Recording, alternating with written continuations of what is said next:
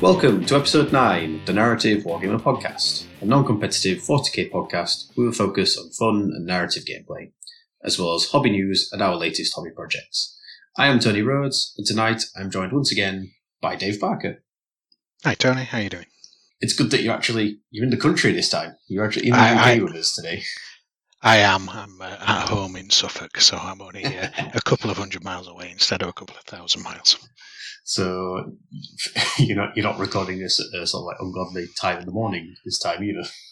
No. Well, 8:30 at night still feels a little bit odd, but I think I'm just about over the jet lag. Fair enough. Well, glad we've got you here with us today. As always, before we get started, you can find us at Narrative Wargamer on Facebook, or you can follow us on Twitter at Narrative40k and on Instagram at Narrative Wargamer. You can also contact us via email at narrativewargamer@gmail.com if you have any questions or if you would like to join us on a future episode. Finally, if you do want to support the show and help us grow, you can do so by joining our Patreon from only $2 a month. The support from our patrons helps towards the cost of producing the show and towards awesome new content for you guys in the future. Links to all of these are in the description below, so please check them out and get involved with the growing community. And I managed to do that in one for once. You did, well done. It's almost like I'm getting used to the intro to our own show. That's right. It's a good job that we don't broadcast the outtakes, so they'd have to listen to you saying that over and over again like Tony. They sometimes get to hear to that over on Chronicles. Like Tom likes putting some of our outtakes in that, so. So tonight, we've actually both got our own copies of Psychic Awakening Book 1, the Phoenix Rising book. So we're going to have a bit of a rundown for that, really, because it was a book that both you and me wanted to pick up. Obviously, we don't in any way get review copies yet. No, not at all. That's the aim one day. So for now, we've shelled out for our own books, but I'm not disappointed. It's a book that I wanted to get. I was really excited about it. So. No, I completely agree. It's something I picked up as soon as I could last weekend, and I've enjoyed reading it so far. But I'm sure we'll get into that later. Yeah, same. Like I just finished reading the fluff in it today, and there's some really good sort of narrative stuff in there. It's really cool. But I think we're gonna take a closer look at the lore in it next episode, because I'd really like to do a lore focused episode for once on the Narrative Wargamer podcast. Actually, talk about the narrative. Is this an opportunity to invite anybody to get in touch who wants to talk about Eldar lore? Oh, definitely, yeah. Especially if there's any resident Ynnari experts, because the events of Phoenix Rising kind of like pick up the Ynnari storyline with what Yvrane's been up to, kind of like after resurrecting Guilliman and so on. So if anyone's got any previous knowledge of the Ynnari stuff, it'd be great to hear from you and possibly get you on the show for that episode. But tonight, I think the other thing to say before you move on, Tony, is if we're going to talk about Ynnari, at some point we're going to say they're all dead, Dave, or at least they want to be dead, Dave. Pretty much. So let's just get that one out of the system. But yeah, tonight we are going to have a sort of flick through some of the rules in the book, really. And I know there's various other podcasts and YouTubers and stuff that'll be looking in depth at what these things mean for match play and all the rest of it. But really, that's not what we're going to do. We're going to be having a look at some of the more interesting aspects and some of the more narrative stuff. Like there's 2 new battle zones in here that I want to touch on, and a few other interesting implications for future releases and the future of the Psychic Awakening range. So all very mysterious and interesting, but we will get into that later on in our main topic. Yep. Yeah, I'm looking forward to talking about that. Yeah, it's going to be good. And then we've actually got a fair few things to discuss in the news and new releases segment this week as well, because there's basically a lot of new things out, and even the first sort of like hints and teasers for the next book in the Psychic Awakening series. And I mean, I was expecting to try and keep up with this series maybe and get all the books, but if they're going to be releasing books like every month, I don't know how feasible it's going to be, because that is going to be a lot of books to buy. Yeah, absolutely. It's difficult enough with keeping up with the Games Workshop content hours at the best of times, but when it's content that you want to buy into, that makes it doubly hard. Sorry, I was going to say that it's looking like that this is going to be associated with the Sisters release, I think, coming up next month, right? Well, there's a few different factions involved. I've got them listed out later, and we can speculate on that. But for now, I think we will move on to the Paint Station Garrison, because that's pretty much a good little rundown of what we're going to talk about in the show. So we will start, as we always do, with what we've been up to and what we're currently working on, and generally things going on in our hobby lives. So we will see you all back here in a minute, guys.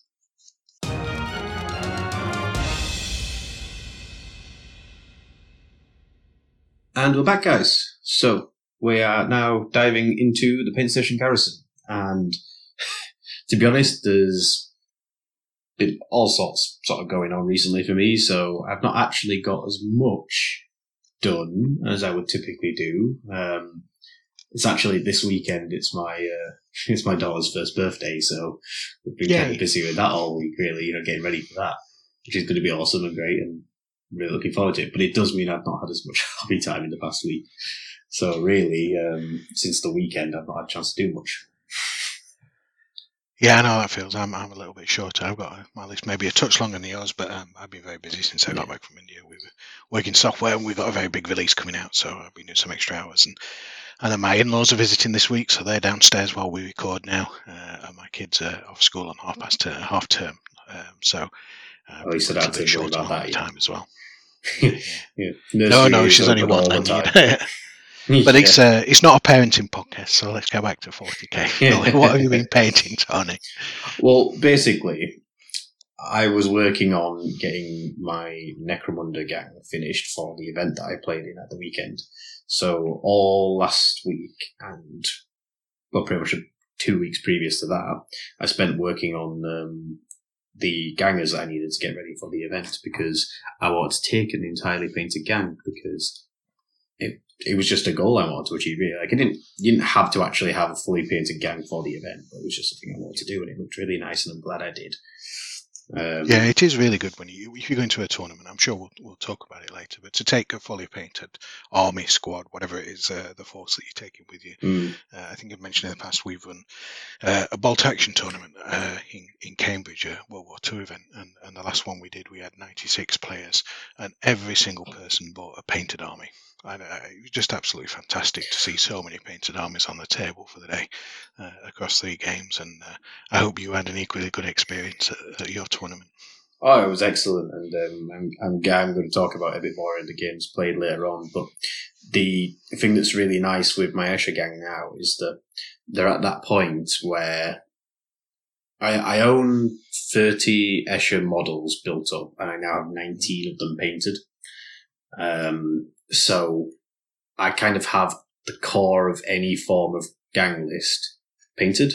So if I ever want to go to an event, or even just like an event day at friends or something, and I can write out a gang list, chances are probably all but maybe 1 or 2 of those models in that list will be painted.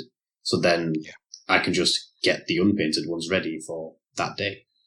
So just half a week to prepare for the next tournament, is it? Yeah.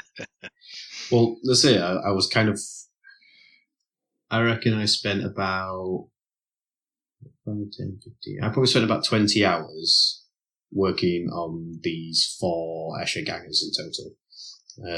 And that's having, say, like 19 models in now. I've kind of got my scheme down, but it is a very intricate and involved scheme. Like, there's lots of different colour patternings and blendings and animal prints and hair dials and gold filigree guns and all sorts. There's loads of it. Sounds like the level of detail that make that Mad Donna proud. Yeah. Well, that's the point. It's Necromunda. I don't have a ton of models. The entire event, I took a gang of 11 models. And the event pack was restricting gang size to between 8 and 12 gangers. So, at most you're going to be taking 12 gangers with you. Yeah. So when it's sort of that scale of game, you can lavish that sort of attention on the individuals and make sure that they all look their best. Yeah, absolutely. I've been playing at least one Blood Bowl tournament a year, and with my Blood Bowl teams, they tend to get a little bit more attention than some of the rank and file troops for the larger mass battle games I play. Yeah. So yeah, I'm really pleased that they were all done. I got them all finished in time for the event. It was actually it wasn't the night before, but I think it was 2 days before the event that I got the last bit finished on the last ganger. But I had No, that's the comfortable level. I've certainly been in a position of varnishing miniatures in the hotel room bathroom the night before a tournament. Yeah, I've been there in the past. I once pulled an all-nighter at a friend's, getting my Drukhari ready for an event at the time. Yeah. But the sort you push on edge, gives you a bit of adrenaline, right? Yeah, the sort of level of speed painting where the next day you're still finding stray brush hairs that have made it off your brush and onto your models. It's been drying when you've been doing frantic dry brushing. Yeah, I'm sure that's an experience for our listeners who have played in tournaments. It's a familiar experience. So after a rather intense sort of like 2 weeks of using all my hobby time to do very like frantic but also very detailed work, I just took a bit of a break this week. I'm not really going to do much painting because my head's been so sort of stuck in it for the past 2 weeks. I just wanted to clear the air a little bit. So what other little bits I have done have been sort of like working on terrain pieces, really. Okay. And even that's not been anything intense. I've finally got round to putting the first bit of paint on the Shardrak spines that I've got for the Death board. So that's the sort of like spiky, rocky outcrops. Have you seen those? Yes, I have. Yeah, they look quite nice. Did you post some photos of that? You've not posted photos yet on Facebook group of where you are with those yet? No, not yet, because I've just got basically the base dry brushing laid down because I wanted to do a really nice, gentle dry brush fade on them. So they go from sort of like dark green root to sort of like a lighter, more fluorescent, like bioluminescent green on the tips. Right. Because I want to try and keep them a little bit universal so that I can use them either on a 40k table like on the Deathworld board, or I can use them in Necromunda and use them as like gassed crop or growths or whatever, like the sort of things you find in the bad zones. Yeah. And I don't think they'd look out of place on a sort of like a demon-esque board either, or something a bit ethereal. So yeah, I'm enjoying them. And then really the only other thing is I've been working on a little bit of salvage work from the Temple of Skulls that I picked up from eBay the other week, because that was not in the most cared after condition when I got hold of it. But it's a nice scenic piece. Is it structurally sound? Yes, that's the thing. Yes, it is structurally sound. It's not been damaged or anything. It's just been haphazardly thrown together. Got random spots of like tufts of grass and gravel that just dotted all over the place. Bits were mounted in the wrong places, but not in any way that they were damaged. And it's clearly been left in a cupboard or a shelf for years because it's had a fine layer of dust and other just detritus that's kind of accumulated in like the eye sockets of the skulls and stuff and between the rocks. So I've had fun chiseling the sections apart, like actually using a wood file to try and get the skulls to pop off the base of the temple so that I can clean them up and put them on the correct ones, because they were all on the wrong ones. Then the skulls weren't aligning properly. Then I've been sanding down all the points of contact and cleaning them up and stripping some paint off it in places. And then the most entertaining thing that I had to do while trying to sort of restore it was I had to give it a bath. Yeah, when you got that kind of ingrained muck, soap and water really does bring recovery of models like that you picked up secondhand up a tree. I've done that more than once. Yeah, and obviously this thing's big. Like, it's bigger than my physical actual paint station. Right. So I just have to work on it on like a big hobby cutting mat. So it's not like I just had a Tupperware tub big enough to submerge it in. No, it properly needs a bath. I understand. Yeah, literally needed a bath. Went in the bathtub, got the shower head out, rinsed it down, let it dry out, and now there is no more fine layer of dust on it. So I'll probably glue it all back together again later this week and get it undercoated, and I'm going to start painting it up, and it's going to be great. I'm going to paint all the stonework on it up as like black marble. So it's going to look really nice. And otherwise, right now, I'm literally just painting in the first layers on the latest Deathworld Forest piece. Okay. So just filling in the orange canopy on the tree line, because I always have to do this bit first because it's impossible to not flick paint onto other parts of it. So if I do this as the first layer, then it doesn't matter if I end up splashing orange paint on bits of it because it's going to get covered. Yeah, that's something I always do when I'm painting. It's just start from the inside out, get as deep down the skin, or even, on a zombie, even deeper than the skin, and then work up through the layers, the clothes, any armor on top of that, etc. That's what I traditionally do, and that's what I did with the first time I painted one of these Death Worlds. But the trouble is that the canopy on the forest heads is what you would call the outermost layer, because it's right on top. So you've got the tree trunk and the vines and the spines, and everything else is like under it, because the big canopy is the piece on top. But the trouble is, the canopy is one of these things that's kind of like working on a plastic mesh piece, because it's just full of holes, because it's meant to just be the way that the leaving effect is created. Indeed. Yeah. So the trouble is, no matter how I apply paint via a brush onto that, it just flicks little bits of paint all the time. And then inevitably I ended up with these orange paint flickers on everything else I'd already painted, so I had to tidy it up on the first one I did. So every one I've done since, I make sure that I actually do the canopy layer first, because it doesn't matter if I flick orange paint over the leaves and the trunk and the branches, because they're going to get painted at a later stage. Yeah, that makes sense. So yeah, that is my paint station, Garrison, and no doubt next week I'll probably be picking up on the Orc Boys that I sort of shelved for a week or two while I had to get the ashes ready for the event. So they'll be coming back out. Yeah, no. What have you been up to then? I've, as we're talking right now, I'm picking out the never-ending gold edging on Black Legion. So I've, I suppose these are work in progress items. I've really started into my Black Legion force. So I'm working on the 8th of 8 berserkers, which are mostly red but with black shoulder pads and helmets, and then just the huge amounts of gold detailing that is normal for Black Legion. I've got 5 Terminators that I made a little bit more progress on. I think I mentioned them last time.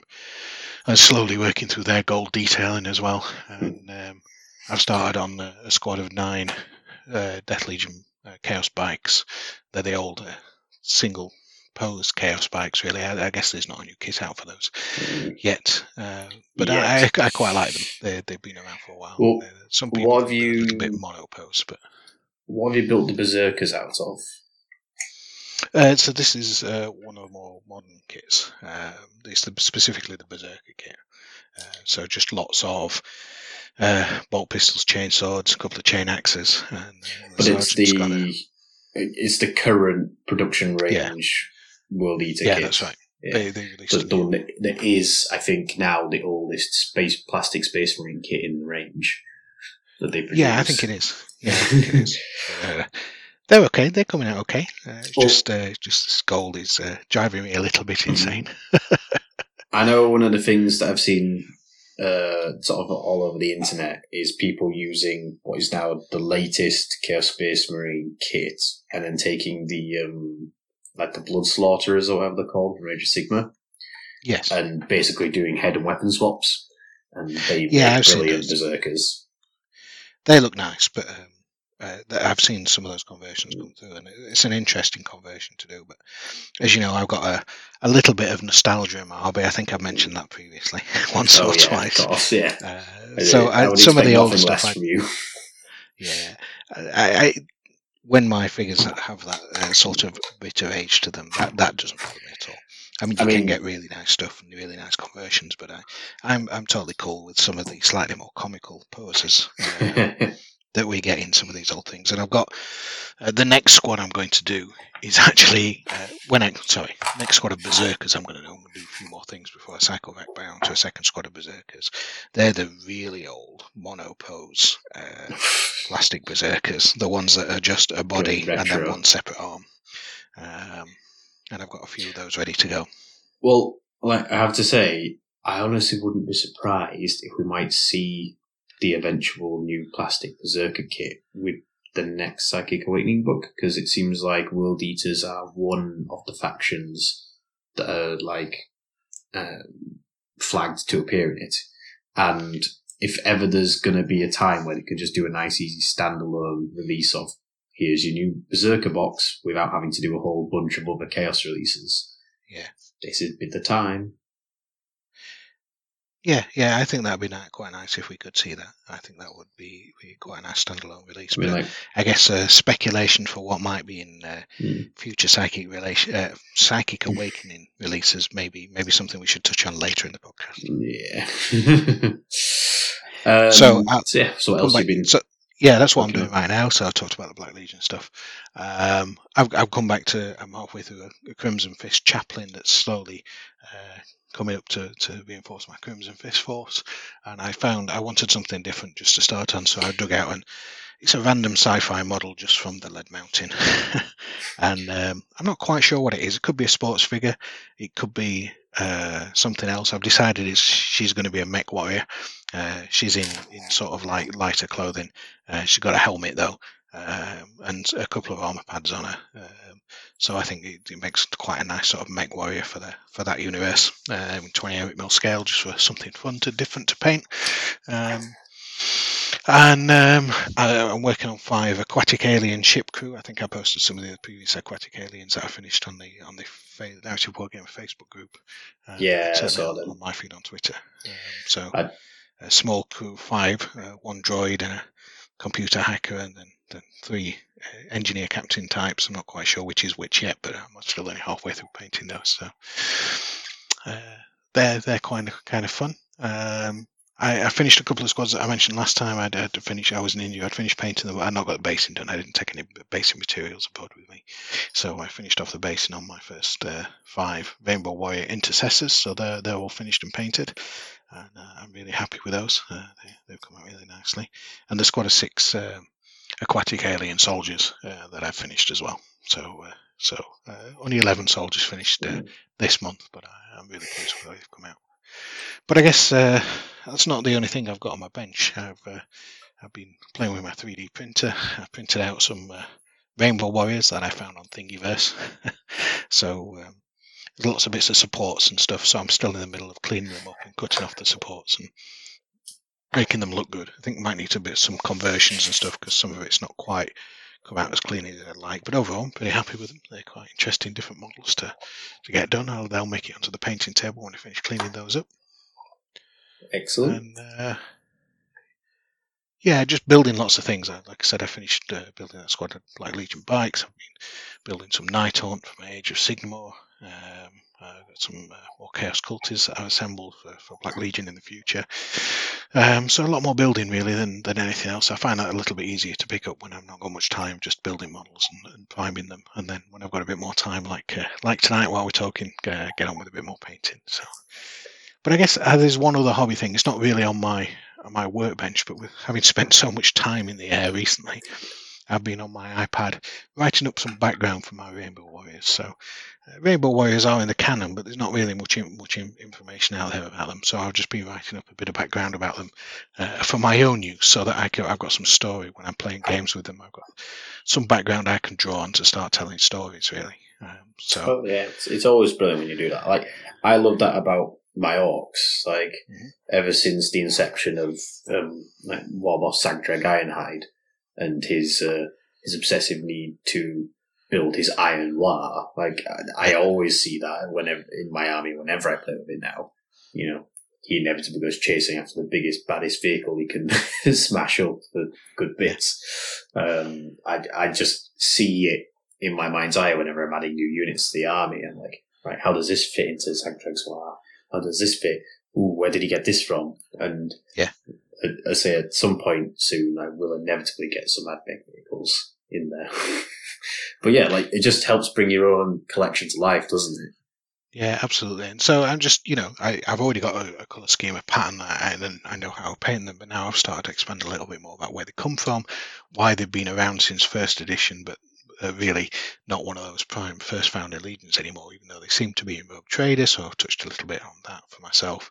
And a bit about their character, how they're different, why they sometimes seem to rebel. They quite often appear in rebel forces, so there's a slightly darker side to them. They're not all Rainbow Warriors are good Rainbow Warriors, and certainly I think some Rainbow Warriors will have fallen to chaos, so I'm going to cover all that stuff, as well as bring out some of the characters I talked last time. I think about in games recently, I've been finding characters for the Rainbow Warriors. The captain got a name, Captain Chromas, and the lieutenant, Primaris Lieutenant, Lieutenant Bastard, because of his dice rolls on his armor saves, and Chapter Master Archon Ciel.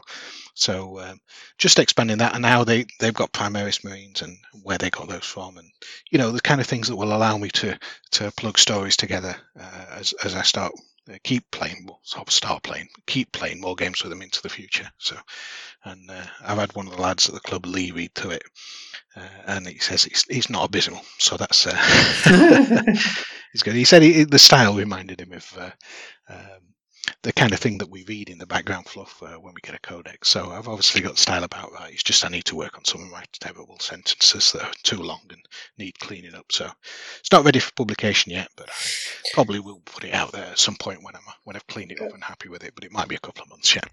I mean, if it's good enough that other people are enjoying it, then that's always a good start. Yeah, that's probably more than most people get around to do with their personal narratives. Like I know I kind of created like the narrative for my own Orc Force, but I've never really sat down and literally written it down, as it were. I just know in my own head like how it goes together, but to actually commit it to the page is another step entirely. Yeah, well, I've been 4 weekends in a row. I had long flights, either to or from India, 10-hour flight. We don't have the internet, but I did have an iPad, so it gave me something to do. Perfect. Well, is that basically everything you've sort of been working on then? Yeah, pretty much. I've not really had much time for hotels, but I guess I've gone on a little bit. So there's nothing else on my paint station, guys, and we should consider the next segment, I guess. Yeah, so in that case, then I think we will move on to what games we have been playing. And spoiler alert, we've not been playing 40k. Neither of us have been playing 40k. Exactly. I think you've already previewed what you're going to talk about, so you have to go back into that, Tony. Yeah, so we will be back in a second with our entirely topical games played.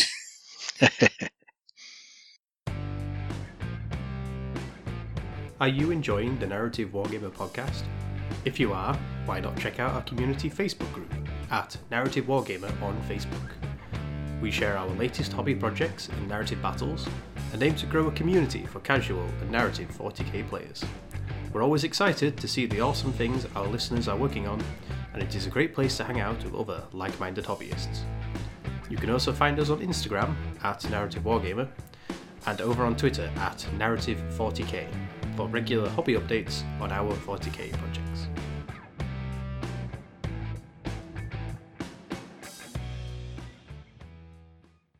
So we are back now with games played, and as I've already alluded to, basically the only games I've played in the last 2 weeks were my big event day in Holmfirth at the gaming centre down there, playing Necromunda. So, no doubt, a good couple of you listening to the show are aware that I am also a big Necromunda fan, and I am part of the Chronicles of the Underhive podcast, so definitely go listen to me over there as well, talk if Necromunda is your thing. But today I am also talking about... But you're not alone, Tony. There's plenty of us Necro fans out there. Oh, yeah, I'm sure. And, it's just what I've been up to. So I thought I would talk about it because, to be honest, it was a great event. And, if you're a 40k player but you've never tried Necromunda, you should do, because it's great. Especially if you enjoy Kill Team, you would also love Necromunda. Necromunda's got a little bit more depth to it sometimes. Kill Team sometimes feels odd with standalone games, but Necromunda's just got a little bit more depth, and certainly around gang development. I guess that wasn't a factor in the tournament, though, right? Minimally. but not a huge amount. But yeah, the big difference is like the campaign progression and stuff in Necromunda is a lot more in depth than like and the level of personalization, and in particular the sort of like the level of war gear and the really obscure background stuff that they can introduce via like the trading posts and stuff. It's just so extensive now. It's amazing. Like, if you want your old Rogue Trader hit, try out Necromunda, because they've got some of the, crazy old weapons available over there that you can use. But yeah, so I was at this Necromunda one day event, and it was brilliant. I had a blast. It was great. So I took with me my Escher gang, which is basically the gang that deals in all like chemical warfare and toxic weaponry and like fast and agile. Almost think a bit like the Eldar of Necromunda in a way. If like the Goliaths are like your Orcs or your Space Marines, and your Orlocks are like your Imperial Guard, then the Eschers are kind of like the Eldar. Did you just say Orcs and Space Marines were the same thing, Tony? Well, big, tough, burly, enjoy punching things. Yeah, I suppose you got a point. Fair enough. Not a world of difference. But yeah, it was great. I played 3 games over the day, which game 1 was basically sort of like a non-Mexican standoff. That's not the right word, because it's just 2 sides. So I guess just a standoff. But it's a game where you go to the event with your gang, but you don't necessarily use your entire gang in every game. And in game 1, you just used between 2 and 4 fighters at random. So like each player got D3+1 crew members. And I ended up playing against a Genestealer cult gang, because they are also a thing in Necromunda, as well as in 40k. And he had a neophyte hybrid with a mining laser and a neophyte hybrid with an autogun as part of like his little standoff crew. And I got basically my contingent of sword fighters, which was awesome. Okay.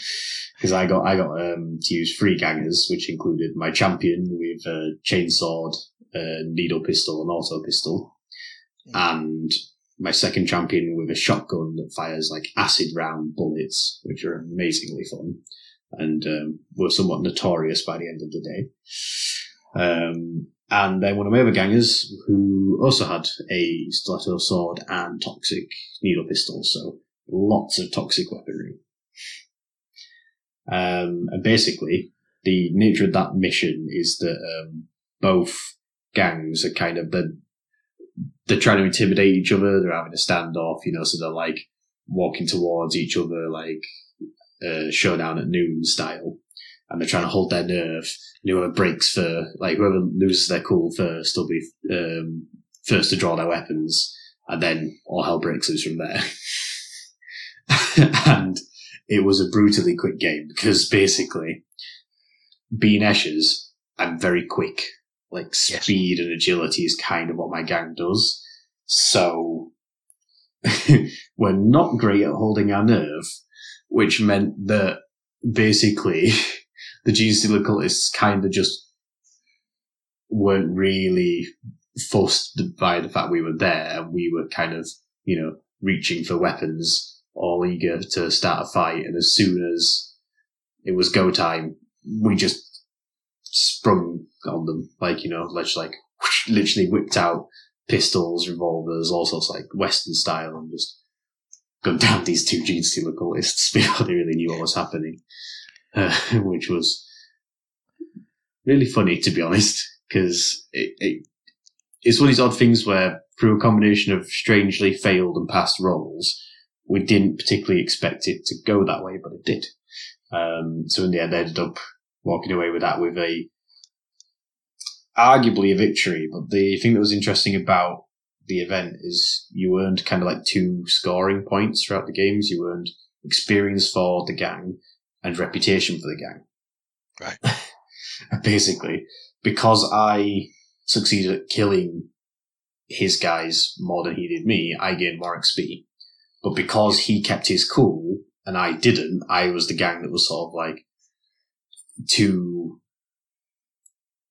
tetchy and, we drew too quickly and all the rest of it. And we weren't seen to be keeping our cool, basically. Like we were the nervous ones. Yeah. We didn't earn any reputation. Like the Genestealer cults were just seen as the hard guys for just taking it. So his gang walked away with a good bit of rep out of it. And then game 2 was a multiplayer game, which for starters is something you don't get to do a lot of in other game systems when you go to like an event like this. No, so that was a nice novelty that there was actually 3 of us at this one table. And that was a pit fight mission. So that's where each gang sort of like submitted its champions to the pit fight, and the idea was meant to be like a public arena, and it was a spectacle that was being put on in the Underhive. So there was no sort of like easy deaths. So the mission was slightly modified compared to standard like wounding and casualty rules, so that people didn't just go out with a drop of a hat. Like you had to properly kind of like, injure each other and wear each other's wounds down and sort of slowly cut each other down to the last man standing. And that was my 2 extra champions. The 2 Genestealer cult champions, which is their acolyte hybrids of these 2 mining lasers. So they're just blasting these horrendously powered like lasers beams through the Underhive, trying to catch me as I'm flipping and somersaulting my way towards them. And there were 2 bounty hunters as well. So the other 3rd gang that was there was like the Venator gang, so the bounty hunter gang. So was that the same Genestealer cult player that you played in round 1? It was, yes. So I had a little bit of basically like a gang rivalry with him by the end of the day. It was really funny because so we had our standoff game 1, and everyone else obviously had their standoffs. And then based on rankings from Rep and XP was determined like which pool of gladiators in the pit fight you were fighting in. And it turned out that one of my 2 opponents was the Genestealer cult player that I just played, and then this Venator gang of bounty hunters. So how many players were there in total at the tournament, Tony? There were just 6. Players. So it's not like there was a matchup out of 60. No, it wasn't a huge event in numbers wise, but to be honest, that's Necromunda as well. Like, it's not got the biggest following compared to things like 40k, Age of Sigma. Even Blood Bowl has a more long-term established sort of like tournament or event-based fellowship, because there was a Blood Bowl event happening at the venue on the same day as well, and they had, I think, 16 players. Oh yeah, and it's just been the Blood Bowl World Cup as well, and that was over 1,000 players this time. Right? Yeah, so I mean, one of the reasons why I was there was because Necromunda events are so rare; you just don't see them. Yes, True. So I was like, I'm definitely going to go to that, and I'm going to talk about it on the Chronicles podcast as well. But like, it was just so much fun. It didn't matter that there was only 6 of us. We had such a blast. And ultimately I played against, because of the pit fight, I played against 3 different people, even though I played one of them twice, as it were. Yeah. And basically by the end of this pit fight, my chainsword and pistol wielding champion ended up in a 2v1 combat with both the Genestealer hybrids. So they're sort of like flailing around with these mining lasers and their clawed 3rd hands while she's parrying blows and firing needle rifle shots into them and all sorts. And she kept them tied up, brought one of them to like the edge of death before the second was able to sort of disengage and then catch her with the mining laser and took her out. Meanwhile, my other champion had basically been trading shots with the bounty hunters, so she'd caused sort of like some wounds and injuries and stuff to them. But then, having dispatched with my chainsword champion, the heavily injured Genestealer hybrid decided he'd to suddenly pop up and take like an opportunity shot with his laser right into the middle of the bounty hunters and my other champion. It missed my champion, but just basically turned one of these bounty hunters to ash. Just mining lasers will do that, right? Yeah. So my shotgun champion, she basically leapt back up, sprinted over to this vent in the wall that this Gene Stealer cultist had fired through, because he literally run up to this solid wall and fired through this vent. And Selena, my champion, she ran up to it on the other side and just unloaded her acid round shotgun straight through it into this guy on the other side of the wall. And not only did she take him out of the game, which, given it was the pit fight, meant that was more effort than just injuring him normally, she took him out, she actually killed him. Which, given how the event is running, there was only one result on a D66 table. So there's only a 1 in 36 chance of getting the actual, dead result in this event. So it's the memorable death result, which basically means that, one, he's been killed in such a definitive way that there is absolutely no way he can survive. Doctors can't save him. Surgery's not going to save him. Even Gene Stealer cults trying to stitch him back together isn't going to work. And done in such a way that basically that was the highlight of the pit fight. That was the thing that the crowds would have been yelling and cheering at. So I can only imagine that hitting him with acid rounds, he's basically just disintegrated into a puddle of biogenetic material. Was that the only death in the tournament? It was. It was the only memorable / permadeath that occurred in the event that day, which actually won me a side prize for doing so. And I got a set of House Dialak Necromunda dice as the reward for getting the memorable death of the day. But yeah, and the sad thing, as it were, was that the Gene Stealer cult player had to play the third and final game of the day, which was the game where you played with your entire gang and you had a traditional full gang clash game. He had to play that without one of his mining laser guys because I'd killed him in the pit fight. He was not there anymore. He can't fight if he's a pile of goo. That's true. So what was your third game against in your gang fight? So my third game was against the other Venator player at the event. So a bounty hunter gang, but a different player, and it was a different gang. And were they tough.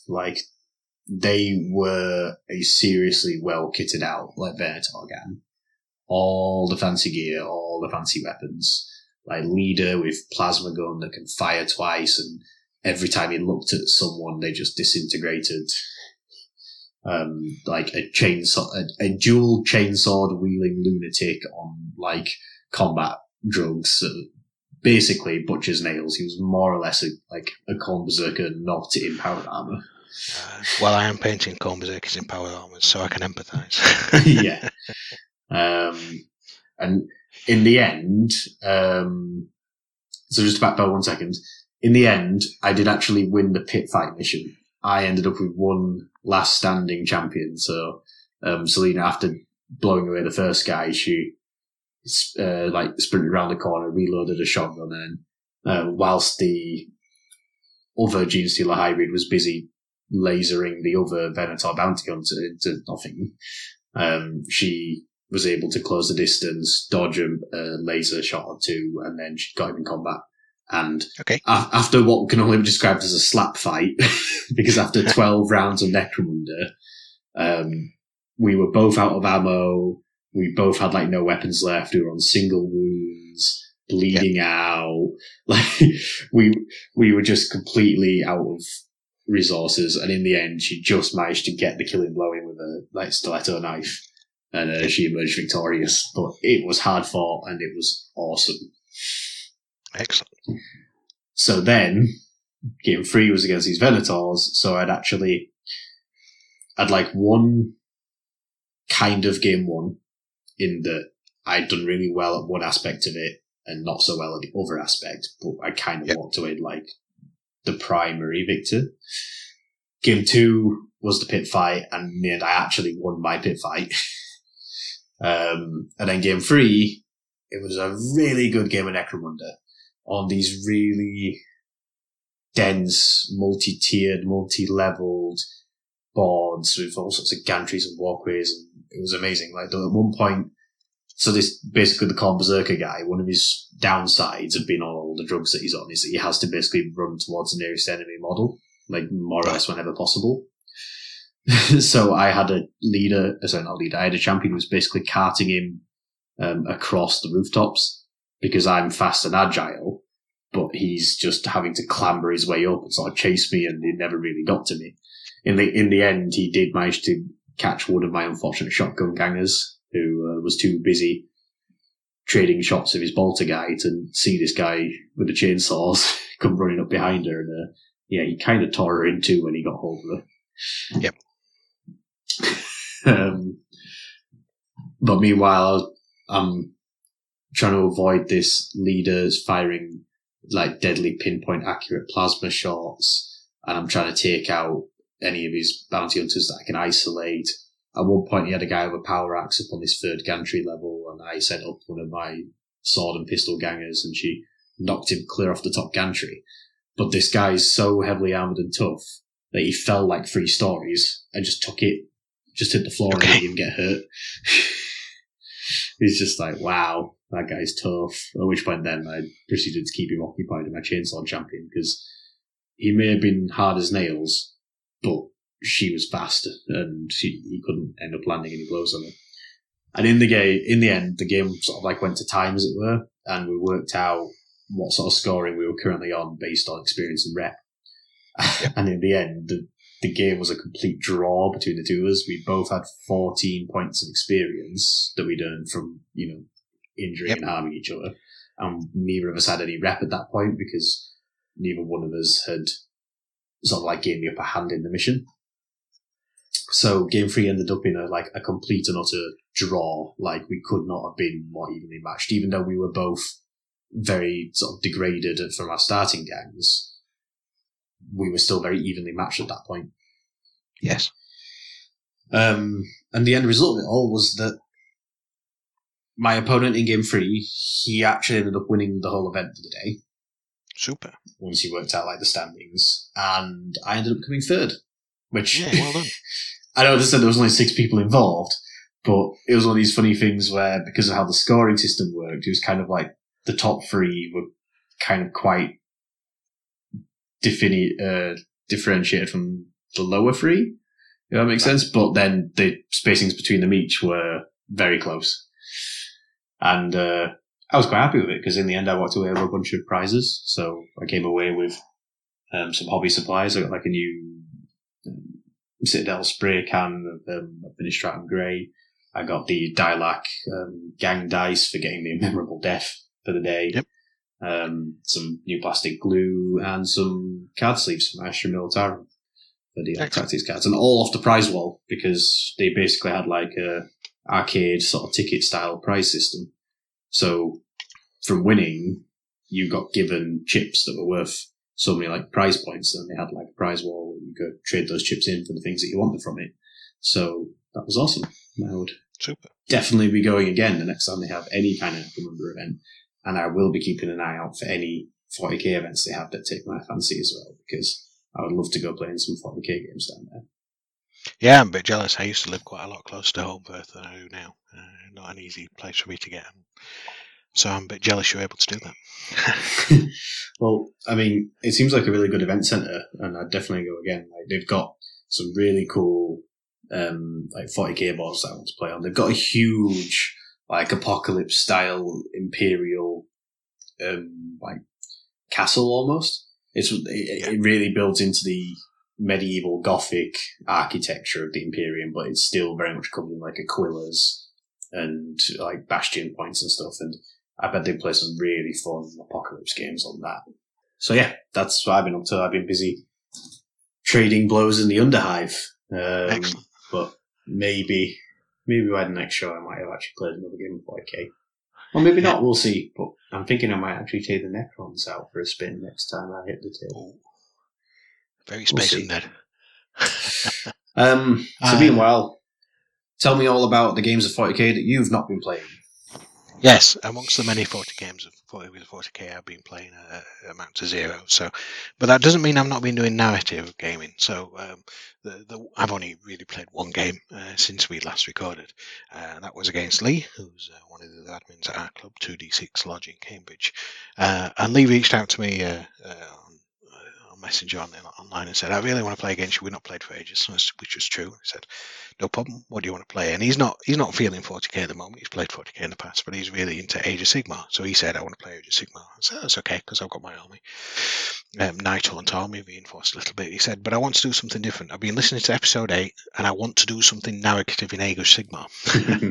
So, although that we focus mostly on 40k when we talk on these podcasts, of course, narrative wargaming is not necessarily limited only to 40k. Oh, not even at all. That's what we focus on here. You've just been talking about it for Necromunda, that's a bit more 40k related, but 40k adjacent. 40k adjacent, indeed. But so is Age of Sigmar, really. And I'm sure there's plenty of people listening to us. Listen to this podcast who play games like Age of Sigmar, even if not everybody does.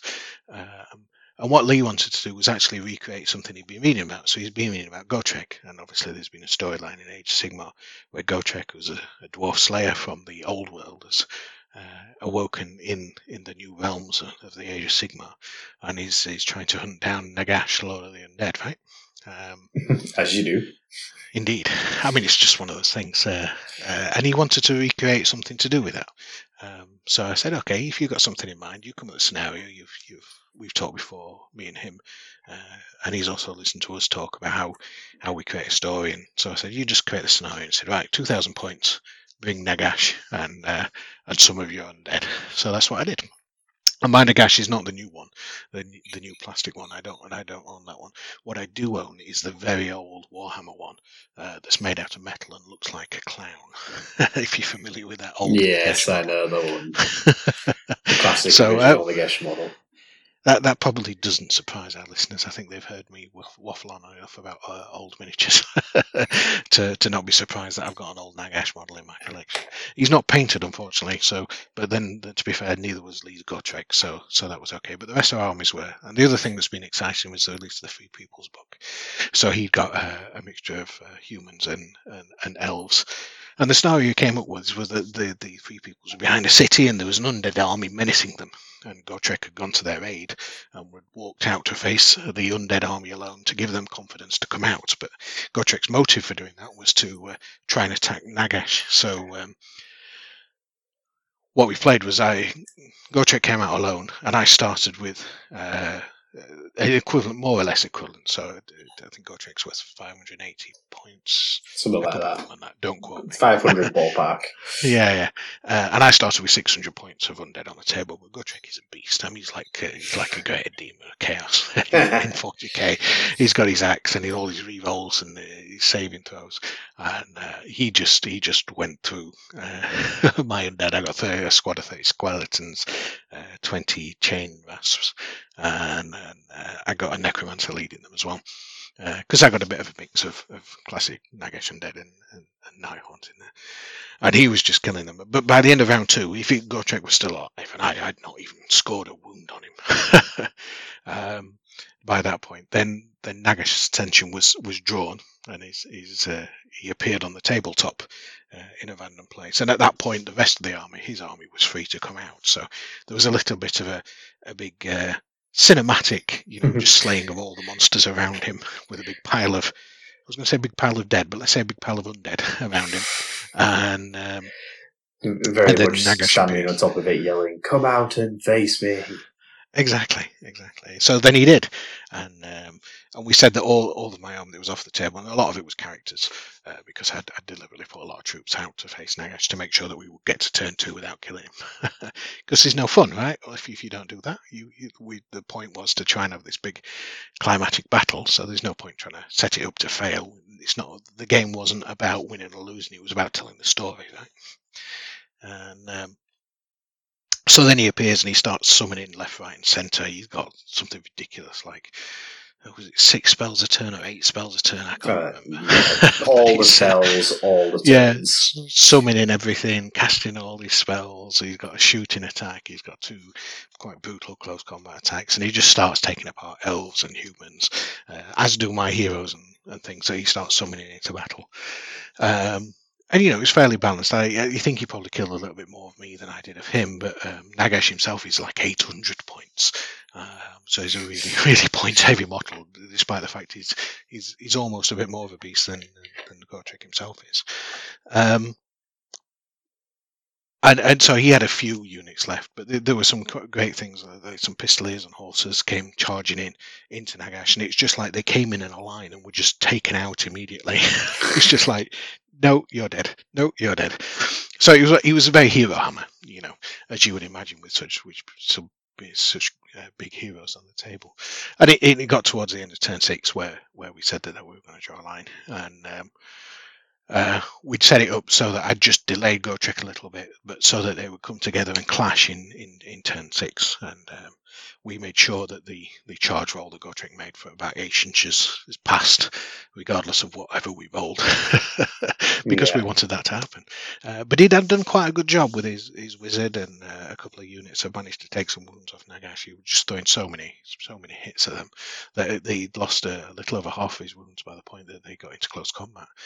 And then we had these 2 rounds of combat where they were just going at each other, and they really were just battling away, knocked off a couple of wounds each, and it got down to the point where they got 1 wound each. And Gotrek's got this thing where he actually fights twice in the fighting phase. So he fights first, then Nagash fought, and then Gotrek gets to attack again at the end of the close combat phase. And it got to the point where twice he'd effectively knocked off all his wounds, except that with all the saves, and it's got a special death save, which is like a feel no pain kind of thing. He just managed to stay on 1 wound, and Gotrek was down to just 1 wound. And at the very end of the battle, it had just stayed that way as well. So right at the end, we had this big climatic, set to neither of them had quite won. Yeah. Nagash disappeared, so they had a coming to, but they can come back again another day. Yeah, that was a lot of fun, because we deliberately scripted it to be narrative. We played it not to win or lose, but to play out the battle and have that heroic confrontation. And we both enjoyed it so much. It was so much fun. I was going to say, there is actually like 1 or 2 scenarios that have crept their way into the 40k stuff that's like very much intended to recreate that sort of like epic encounter between mighty heroes. Yeah. Like, there's a mission in the Vigilus book that's meant to be the clash between Abaddon and Calgar. And it's basically like playing a standard 40k game, except that these 2 are dueling in the centre. Only they can attack each other, and they can't attack anything else. And you play using your standard 40k rules, but they count as something like 25 wounds each. Yeah. So when you're bashing away with like these D6 damage weapons and stuff, it kind of really does create a real slugfest-like sense of momentum to gaining advantage and beating your opponent, and then maybe they get a good round in, and then suddenly they're back in it, and so on. There's some very like set piece missions that are out there if you do want to do that kind of stuff. There's one in the new Phoenix Rising book. Phoenix Rising, I was just thinking that as you were saying that. It literally says that like it's meant to be the battle between Shalaxi Hellbane and Yvraine and a collection of Eldar heroes, and the Eldar player has to build an army that is just Eldar characters to fight a Slaaneshi horde. And again, there's a reason why you couldn't adapt that to play a mission where you just had Gotrix or whoever and all these free people's heroes who then take on the undead. Like, there's loads of cool sort of instances like that to help you create these scenarios. And they're a lot of fun to play. Yeah, absolutely. And there's I don't know whether it's generally available or not, but I remember about this time last year, I happened to be in California for work, and I went into a local games workshop there, and one of the Primaris lieutenants was available, and they were giving away a free mission that was more or less a one-on-one 40k mission using the 40k rules. That's cool. I don't remember the name of that. I should dig that out. Yes, I should have had that to hand, but I've only thought of it as we're talking. But I remember picking it up as an event day model with this one-page free mission that they were giving away, which was effectively a one-on-one combat, but it wasn't Kill Team; it was using 40k rules. Well, speaking of mighty heroes and mighty clashes and so on, I think this is a perfect little segue into our reminder about the new Hobby Hero Challenge for this month. Yeah, I think that's a fantastic segue. Are you going to re-announce that? Yeah. So yeah, like in the last episode, we announced the first Hobby Hero Challenge, which is going to be a monthly thing that we run now. And basically every month we'd like the listeners to submit via either Instagram or Twitter their various hobby projects that they're working on. Be it painting, building, converting, playing games, whatever. Like if you've played Abaddon versus Calgar and you've got a nice, wonderful shot from the game and we can see it playing out, I'd love to see that. And the first month's theme is indeed heroes. So anything heroic or mighty clashes or recently converted Primaris lieutenants or whatever. I want to see them all. So you've got until October 31st to get submissions in for the first month's Hobby Hero Challenge. And you can submit your entries on Twitter at Narrative40k or on Instagram at Narrative Wargamer. Just remember to use the hashtag Hobby Hero so that I can find them and I can see them. And I will pick a winner every month and I will announce them on the following show, and that lucky someone gets access to all our Tier 1 Patreon rewards for free.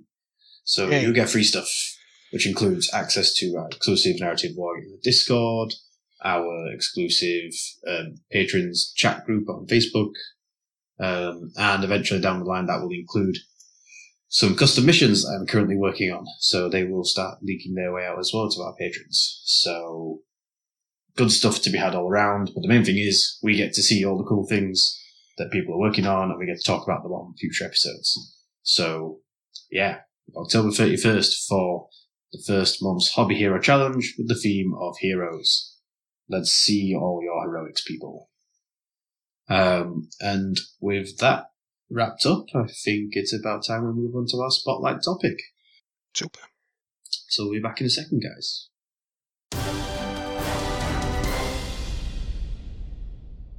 And like the phoenix, we have risen.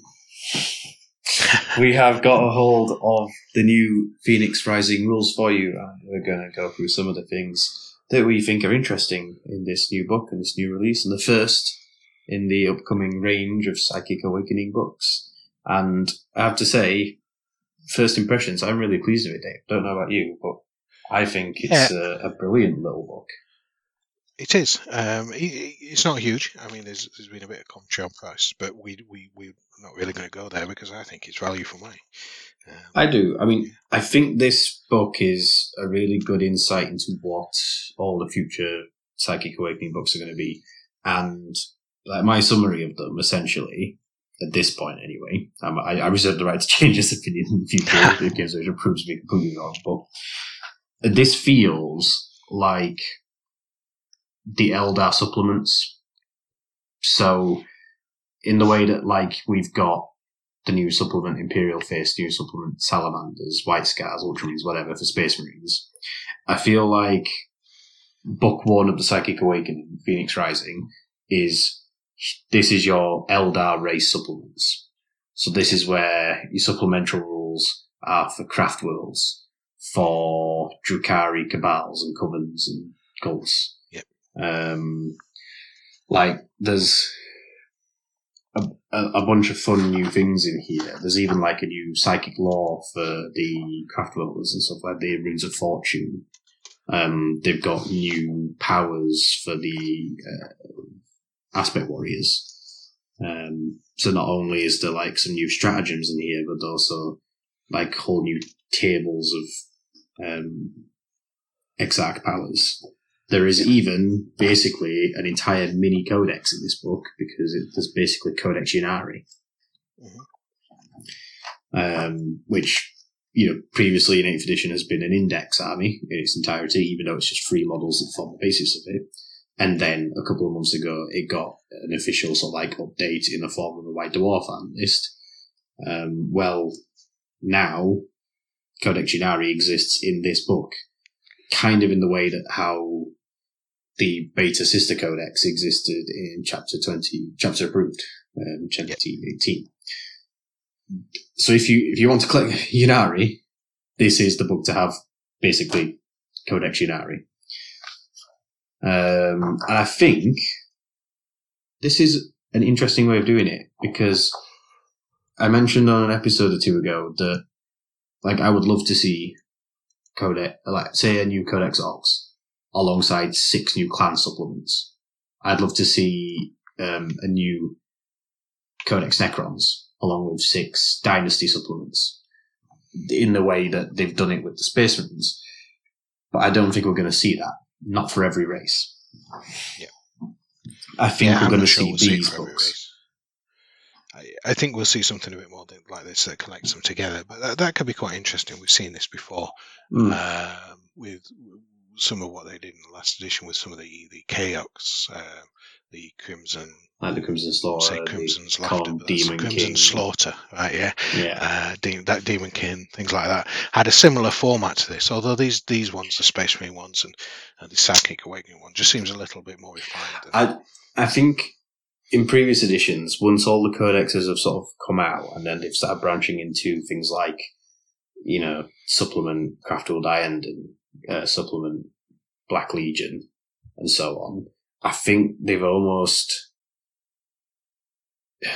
not been sure how they want to go about continuing rolling out new and exciting lore and rules and relics and stratagems and that sort of stuff, how to roll out more gameplay assets for your races without doing codex updates. And I think perhaps this is probably their best implementation of that philosophy today. Because this isn't just Codex Ynnari, like supplement Ynnari. It isn't just supplement Craftworlders. This has got the Drukhari, the Ynnari, the Aldari, and which is all of them? Yeah, basically all but the Harlequins are covered in here. Yeah, and even Harlequins are touched on and referenced, and to me, it's got a feel of we've been on the cliffhanger of the 40k lore for quite a long time, and this feels like we've gone back after the advert break and we're looking at what is happening next with the Eldar, what's happening with the Eldar, particularly after the thing I can't pronounce, the Cicatrix Maledictum. The Cicatricadicadicas Maledictum. That's right. Yeah, that one. So the way that the rest of the Imperium's moved on 200 years, or whatever it is, with the events that went on, and there was a bit of touch in Eldar, but there's been nothing about what has been happening with the main body of the Eldar race, the three main groups of them, and this book really touches on that and takes that forward a little bit in the same sort of way, right? It does, and what I'm expecting we might see is we get maybe monthly or bi-monthly releases of Psychic Awakening, and that touches on whichever codexes and races and armies they want to put out some new rules or updates or new models. Like I say, it hints that perhaps World Eaters are mentioned in the next one, so they've got this new Berserker kit they want to put out. Cool, just put it out with that release. They don't need to do a full Chaos Range release. Well, I think maybe for the past 2 years we've had like at least one new codex a month. Sometimes 2 codexes in a month, because they've been trying to get through all 24 factions or whatever it is that exist in 40k now over 2 years since the release of 8th edition. Well, now all those codexes are out, and if 8th edition never officially transitions to 9th edition, if instead it becomes the living rule set that is 8.5, then they can pedal back on focused army releases. And rather than having monthly new codexes, we have quarterly codex releases. But those codex releases take the form of how they've done it with the Space Marines now. Like, when did Codex Space Marines come out? I think it must have been nearly 6-8 weeks ago. It must have been nearly 2 months since the actual core Codex Space Marines was released. And yet, Yeah. it's only just this weekend that you're actually able to get the final part of the third wave of releases for that. Yeah. You know, Codex Imperial Fists and Codex Salamanders have only just hit the shelves. The Impulsor kits and the Infiltrators have only just hit the shelves. I reckon we might start seeing more long drawn out releases of armies for a single codex on a less regular basis, but we'll see it and they'll do it properly. Like, maybe when they next look at doing the Astra Militarum, they'll go, here's Codex Astra Militarum, here's your 6 supplemental regiment books, and here's a plastic kit for Mordians, here's a plastic kit for Valhallans, here's a plastic kit for Steel Legion. But that rollout will take 2 to 3 months for the entire Astra Militarum range rollout. And that's fine, because alongside that, it can be going, here's Psychic Awakening for Chaos, here's Psychic Awakening for Orcs and Nids, here's Psychic Awakening for Space Marines and Chaos Space Marines, whatever. And you know how many Imperial Guard players are going to be happy if they get those different regimental plastic kits. That's really going to. I think that's what we might see. I think we're going to see less regular but more in-depth core army releases. And actually, the thing that's just going to keep us rolling from month to month to month is these supplemental books, these Psychic Awakening releases. And I think that's going to be great. Yeah. So, I completely agree. The Eldar range. Like, if you're any flavour of Eldar, you've just had a real big re-injection of stuff into your range. You've had even, new points values for certainly, the new models, so things like the Incubi, the Howling Banshees, Jinzar. They've had... I don't know if they've actually had any points changes as such, but at least they've got points values in these books, so they are able to consciously perhaps introduce small changes and updates. Yeah, I was to say about myself, I'm not so much of a tournament player. I can't even say I've looked at the points values in the new book. I've seen they're there, but I've not absorbed them or compared them to anything. I was looking at all the war zones, the missions, and the background fluff. So maybe that says more about me. I think it's brilliant that they've introduced Craft World attributes, which I want to touch on because this is something that I wasn't quite expecting, and I was really surprised at. So, one of the big changes from 7th edition to 8th edition was the introduction of factions within factions. So things like Craft World Aliatech, Craft World Ulthwé, Craft World Beitarn. They all got their own custom, what you would traditionally call chapter tactics within Craft World Eldar. And that's been applied to every codex since, I've got Necron Dynasties or clans have their own rules, whatever, so on and so on. And we thought, that's really cool, because the only time we've sort of seen that before on any level was been with the Space Marine chapters. And the regiments, Imperial Guard regiments, had it in previous editions, right? Maybe 6. Yes, very briefly. I think there was a window when you had custom regimental rules and so on. So we did know that over the years, there have occasionally been things that have meant that your Imperial Fists have played a little different to your Ultramarines, who've played a little different to your Salamanders. Mm-hmm. But a Bad Moon's Orc traditionally always played exactly the same as a Goth Orc or an Evil Sun Orc. Yeah. Well, they brought in that level of change for 8th edition. The thing that was a real surprise and I did not expect them to do was what was essentially the concept of either custom regiments or chapter successors, successor chapters from Space Marines. So, again, there have been editions past where you've been able to create your own custom chapter tactics for your Space Marines, because that's a thing very much written into the lore of Space Marines, that there are thousands of chapters and you can create your own, and they don't necessarily all fight the same way as the original, 9 Loyal Legions. And they introduced that in the new Space Marine Codex, all these chapter, successor chapters, traits, and you can pick and sort of choose your own traits that you relate to your personal created chapter. I've been doing that with the Rainbow Warriors. Yeah, exactly. Well, they've gone and done it for Eldar, and that is not something I expected.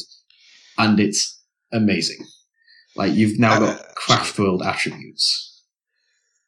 Definitely. I mean, as somebody who's in the process of building up a craft world Eldar army, with my own colour scheme and provisionally my own craft world in Continentia,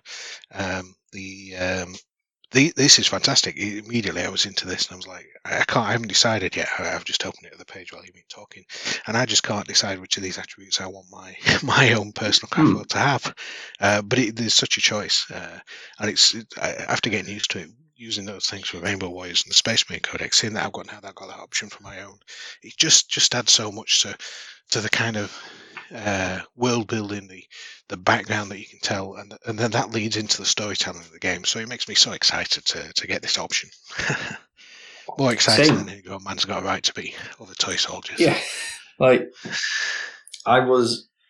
it sets a really interesting precedent for future releases, because I was saying before that, like, I don't particularly expect to see it, but I would love to see supplement Death Skulls, for my orcs. Okay, fine. Maybe we won't see supplement books in the way the Marines see them. Like I say, maybe that's a thing they do a couple times a year for some armies, but not everyone. But I wouldn't be surprised if you get custom tribe attributes for orcs, or clan coaches, or even custom WAR ones. I was going to say that's a little bit more likely. So that certainly with orcs, the way that the leader is, the way that the war boss is, really defines the way that the whole war is led, and you see that in the background in the fiction that you read. So war level attributes will be excellent. For example, Zagdrag, he's a Death Skull. His clan is a Death Skull. My army that I've always painted has always been Death Skulls. But while I don't necessarily expect I would then create them as my own clan, because it's like, well, no, they are Death Skulls, that's what they are. But then, even by Death Skull standards, Zagdrag has an obsession with building as many armoured vehicles as he wants and can possibly get. He wants to have a fully mounted mechanised WAR. Everyone's got a truck, a buggy, a wagon, and not in a Speed Freak style way where it's all about going fast. No, he just wants your Iron Brigade of tanks. He wants to crump all the Humies under the treads of his massive iron behemoths. And I'm sure there would be precedent now for them creating, like you say, WAR traits or attributes that would be appropriate to that. Maybe my guys have preferred enemy vehicles or something like that. There's all sorts of interesting things. And there are some really interesting examples of these craft world attributes. So just one or two of them I'll just read off now. You've got things like Diviners of Fate. Models of this attribute have 6+ invuln. Grim. When a morale test is taken for a unit with this attribute, you can reroll the dice. Headstrong. When a charge roll is made for a unit with this attribute, add 1 to the result. And I quite like Warding Wounds, which gives you a 5+ feel no pain against mortal wounds. Yeah, which is really cool. And like with chapter tactics, the successor chapters, you pick 2 of these. So you're not just having one as well. You're choosing the 2 things that sort of define your craft world. So there might be 2 different players who have 2 different craft worlds, particularly known to have been Diviners of Fate, so they both have 6 invulns. But one of them is known for being Children of the Open Skies and get better advances and movement on their flying vehicles, whereas the other, Diviners of Fate are known for being headstrong, and they get the additional rules to charging and stuff.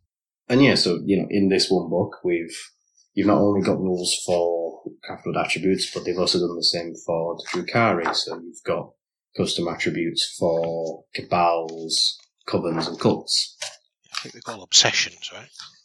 Well, in their case, yeah. So Cabal obsessions, Cult obsessions, Homunculus Coven obsessions. But it allows you to customize it. Yes, you can create your own Cabal. Mine were always the Cabal of the Obsidian Rose, I think it was. Basically the Cabal that followed Lady Malleus, who was their Archon, but she used to be an old special character, but she's not around anymore. But she was really cool because she was basically the closest rival to Vect.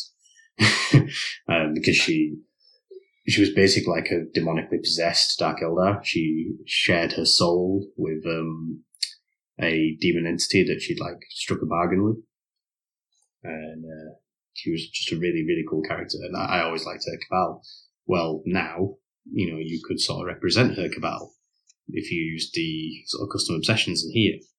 So things like disdain for lesser beings. So when a morale test is taken for a unit with this obsession, no more than one model can flee. And Webway Raiders, the Webway Portal Stratagem can be used an additional time.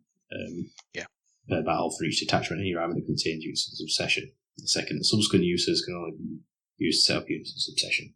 So it's really cool. Like, my favourite thing about 8th edition was always the chapter tactics that were introduced for all the races. Clan trades, the craft worlds, whatever. And this is just another layer of that, and it's amazing. So I think that is one of my favourite takeaways from this book, and just what it represents for future releases. Yeah, it's just the options. The same thing we were saying before as for the craft world, the options for customizing your force and giving it a flavour and a reason and a personality for being on the battlefield.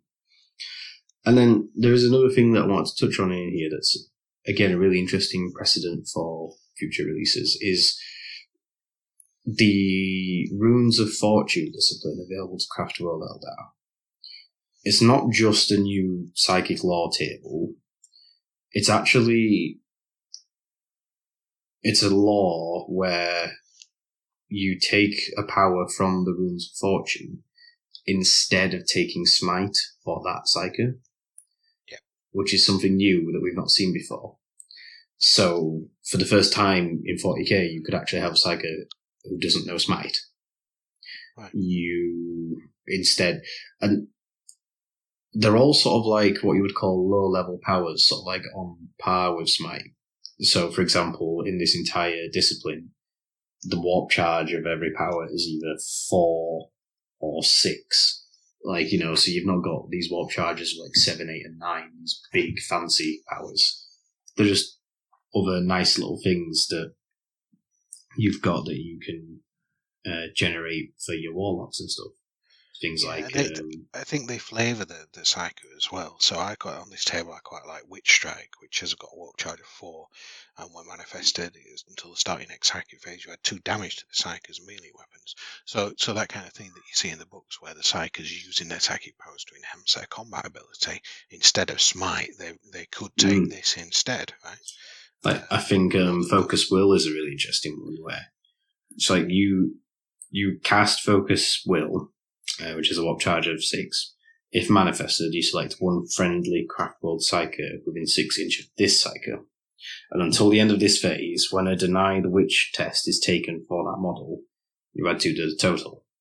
Which basically means that if your friendly Psyker then attempts to manifest a power and your opponent tries to stop it, you get to add +2 to the value of that power for casting, so making it too harder to deny.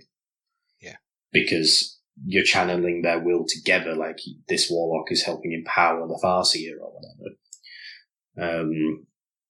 And I know that one of the sort of reasons for this is because the Eldar can take a lot of warlocks in one force. Like, they have the Seer Council. Yeah. And realistically, you could have 10 warlocks or whatever. Most of them would just end up smiting because you can't repeatedly cast same powers. So even though all 10 of them might know all 6 powers of their, psychic discipline between them, you're still not going to get to cast every single one of them because they're probably not all going to be useful or castable at any one time. And the other half of the conclave are just going to have to do smites. So having the ability to replace 6 different smites across those warlocks with these 6 different Runes of Fortune suddenly means your conclave's actually got a whole catalogue of powers that it can be casting and using. And I think it also opens up opportunities for some of the other Psykers where Smite just doesn't necessarily seem like the thing they might always be doing. The one that jumps to mind for me is Astropaths in the Imperial Guard. Yeah. I wouldn't be surprised if you got like a telepathy discipline that allowed astropaths to replace Smite with some low-level, helpful buffy powers or debuffs. Because just because they're an astropath doesn't mean they're going to typically be, firing lightning bolts out of their eyes or telekinetically throwing, tanks at people. But that's more traditionally what Smite is meant to represent. So I think it's going to be a thing to watch. I think we might see other armies getting like low-level powers and psychers who have options to replace Smite with other little tricks and cantrips. And we've had this previewed with the Imperial Fist Codex that's coming out. So it's not quite out with us yet, but when it's coming up, they're supposed to have their own kind of geomancy sort of powers for their psychers, right? Yeah, so each of the Space Marine supplements has a unique law to each of the chapters. So, like, the Salamanders have Pyromancy, the Imperial Fist have Geomancy, the Raven Guard have Umbramancy, and so on. Right. Which means that you've got a big selection of powers now, because if you're a supplemental chapter, you've now got options of the standard Space Marine law, so whatever that one is called. It's like, Might of Heroes and stuff like that. You've also got access to the Phobos law that's in from all the Phobos librarians, like the ones that's from Shadowspear. So you've got like the sneaky stealth powers there. And then you have your chapter's power.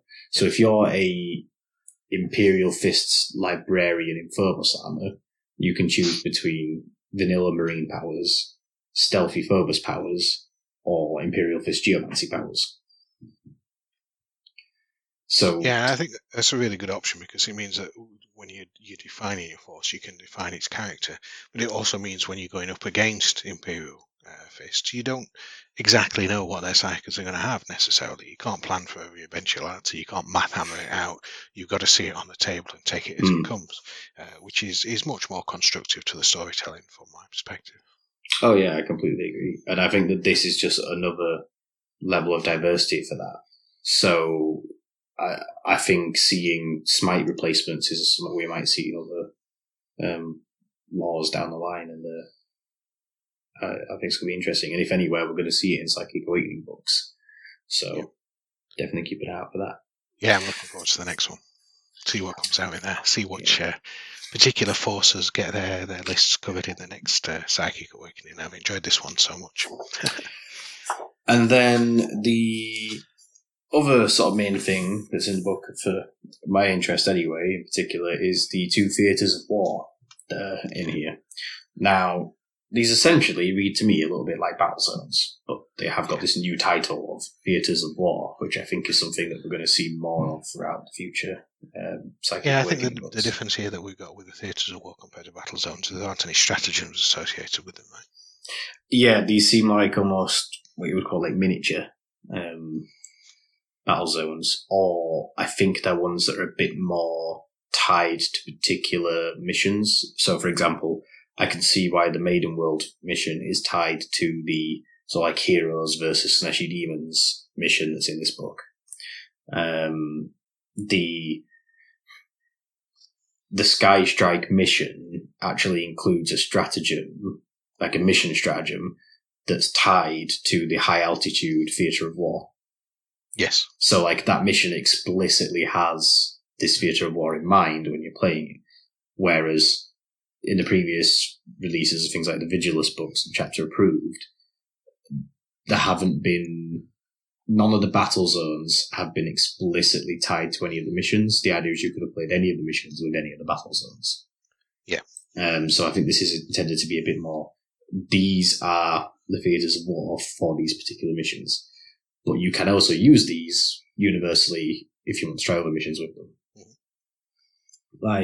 Yeah, the idea of using some of these rules and taking the Maiden World sort of theatre of war and building up even sort of an exercise list, which is not explicitly in here, but I'm sure you could find those enough options between the Eldar codices and what's in here to start building quite a rational exercise list.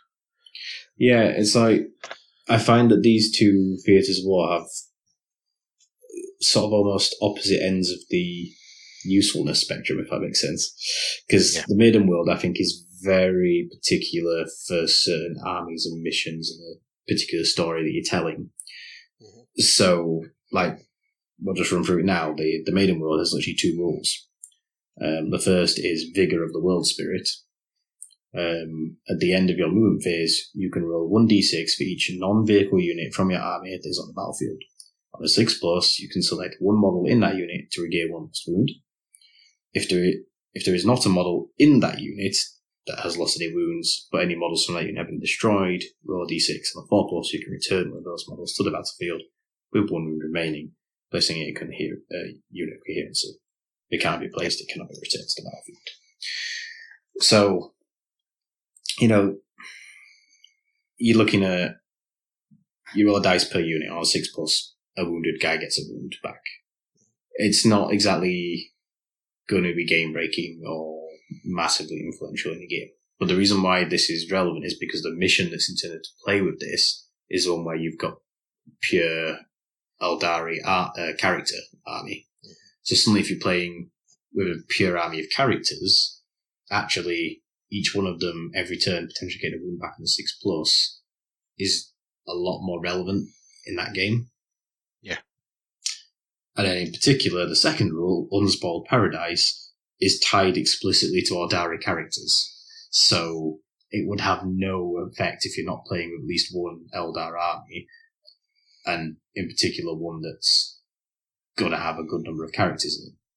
But yeah, so this rule is, when a vehicle model explodes, if there are any Eldari character models on the battlefield, randomly determine one of them and roll a d6. Adding 1 if that vehicle model has the Eldari keyword. If that vehicle model is an Eldari building, add 2 to the result instead. On 5+, that character model is driven into a rage by the destruction visited upon the Maiden World. Add 1 to its strength and attacks characteristics until the end of the battle. Now, me personally, I think you could use this more as a universal rule for sort of like, what's the word? I guess like righteous hatred or something. So in this case, it's meant to be Eldari who are getting pissed off at the fact that a Maiden World is being defaced by war. So then its characters have, flying into a bit of a rage and getting strength and attacks because of it when vehicles are exploding and, causing craters and debris and ruination and all sorts. But I don't see why there isn't a reason why you couldn't, say, create a custom mission where you did this with, like, Black Templars who are getting pissed off at an Imperial city getting destroyed or an Imperial statuary and, Or Sisters of Battle characters getting angry on a Shrine World. Yeah, like Shrine World stuff. I could see, you could even have it flipped on reverse where you could say, like, Chaos characters are getting pissed off that their ritual sites have been destroyed. Yeah. Yeah. And actually, the very same thing actually on the first rule and the second one. The first one where you gain a lost wound or you get that medic effect of getting somebody back in a squad. You could actually twist that around. Instead of being a Maiden World, you could be a Death World where the flora and fauna are attacking you every turn. You potentially lose one. 6, right? Yeah. And that would work quite well. That'd be quite thematic for Catachan Army, right? Or something like that. So I have to say, I'm genuinely a little bit conflicted on the Maiden World because I knew that was something there was going to be rules for in this book, and I was hoping for something a bit more involved than that, like, talking about using the Eldar architecture and like the webway portals and the sort of like fauna and wildlife that you get on a Maiden World, and perhaps things more to do like the Exodites and the World Spirit and stuff like that. I was hoping for all that kind of stuff, and it's kind of not really there. So I am a little bit underwhelmed with the Maiden World. Yeah, that's one of the reasons. This is about the only reference to Maiden Worlds really in the whole book. It's nice to have a theatre war for them, but yes, I always want more lore. So, but that said, I actually really like the high altitude theatre of war. I think it's a really fun one because this is meant to represent battles like taking place in like the upper levels, like hive cities, like up in the spires, or say on top of like mighty command barges, or you could even argue things like void battles on the like deck of a spaceship and stuff. Or they reference things like floating platforms in like gas giants, or even literally floating in the sea or something. You know, if you've got some important aircraft carrier or something, you know, or equivalent. This is a big battleship. Because basically, this is a battle zone where there's like a 6-inch border around the edge of the table that represents the drop off. So the edge of the spire, the edge of the platform, whatever it is, you know, this high altitude battle zone that you're fighting on. And in the lore of this book, it's meant to be used in the mission where Craftworld Ulfweir basically attacking the upper spires of Imperial worlds in order to kill off the planetary governors. So it's meant to be up right high up in the spires and high worlds. So that's why these will be defensive platforms and like landing pads and strips. You've seen probably things in like artwork of Imperial hives that'll have like landing platforms for right up high. And it's kind of that sort of thing, that way of upper hive access. So I think there's a lot of fun opportunities to play around with. But I know it's supposed to be 40k, but the thing it kind of reminded me of more than anything when I was first reading it is that part in one of the prequel Star Wars movies where they go to the Cloners planet and they land on that, the spaceship lands on on Kamino. Side. Kamino, that's the right word. Yeah. And that's outside. like, then there's a battle outside with Jango Fett, right? Yes, it's almost exactly that, sort of like Obi-Wan Jango Fett style conflict where they're fighting on raised platforms out in hazardous weather and there's pitfalls all around them, that sort of idea. So that, but written large from like a 40k scale game, and the idea is that the 6x4 foot table you're playing on is meant to be one of these large open areas that's sort of hanging out in an abyss for whatever reason. Open to the elements. Yeah, open to the elements. Be you on like a cliff face up in the Arctic, top of hive spires or gas platforms or whatever. But basically, it's got a handful of rules that are really cool. Yeah. So the first one is open sky. Running along the edge of the battlefield is a 6-inch area that represents open sky. Only models with the fly keyword can be set up in or move onto this area. If a model without the fly keyword is set up in or moves onto this area for any reason, it is immediately destroyed. The area of the battlefield that is not open sky is referred to as the platform. Now, I can imagine this being used in some of the Vigilus missions representing Harker Warclaimer and his like raptor hosts who are attacking the hive spires. And I think this would be a brilliant mission to use for that, because seeing raptors, you know, like flying in from the flanks and harassing the Imperial I seem to remember. Really cool. Yeah, it would be. It reminds me of also having been to Warhammer World recently, the large diorama where there's the guys with the jetpacks chasing each other around the sides of the spires and stuff. Yeah, and this is the sort of perfect scenario for that. Yep. The second rule is destabilize platform. When a vehicle model on the platform explodes, after resolving the effects, roll 1 dice for each unit that does not have the fly keyword and is within 9 inches of the edge of the battlefield. Which you have to remember, 6 inches of that is the open air. So you're only looking at really 3 inches away from the edge of the platform. Yeah. Add 2 to the result if the exploding vehicle was Titanic, which I love the idea of them being like Titans. Titans on top of these platforms. I know you can get like your Imperial Knights and stuff, but still, like, I love this idea of like a Warhound trying to like balance on the edge of a side spire. On a 5+, that unit suffers D6 mortal wounds as warriors tumble to their deaths or crash into railings. Mm-hmm. So yeah, basically, things exploding is going to cause people near the edges of this platform to potentially fall off and fall to their doom. And then finally, gusting winds. At the start of the battle round, the player who has the first turn rolls 1d6. On a 1 to 4, high winds are blowing towards the battlefield edge corresponding to the result shown on the map below. So basically, your 4 edges, 1, 2, 3, 4. In your movement phase, you can add 6 inches to the movement characteristics of any models from your army with the fly keyword. model that has its move characteristic increased in such a way it must finish any move it makes that phase closer to the table edge that the high winds are blowing towards than when they started the move.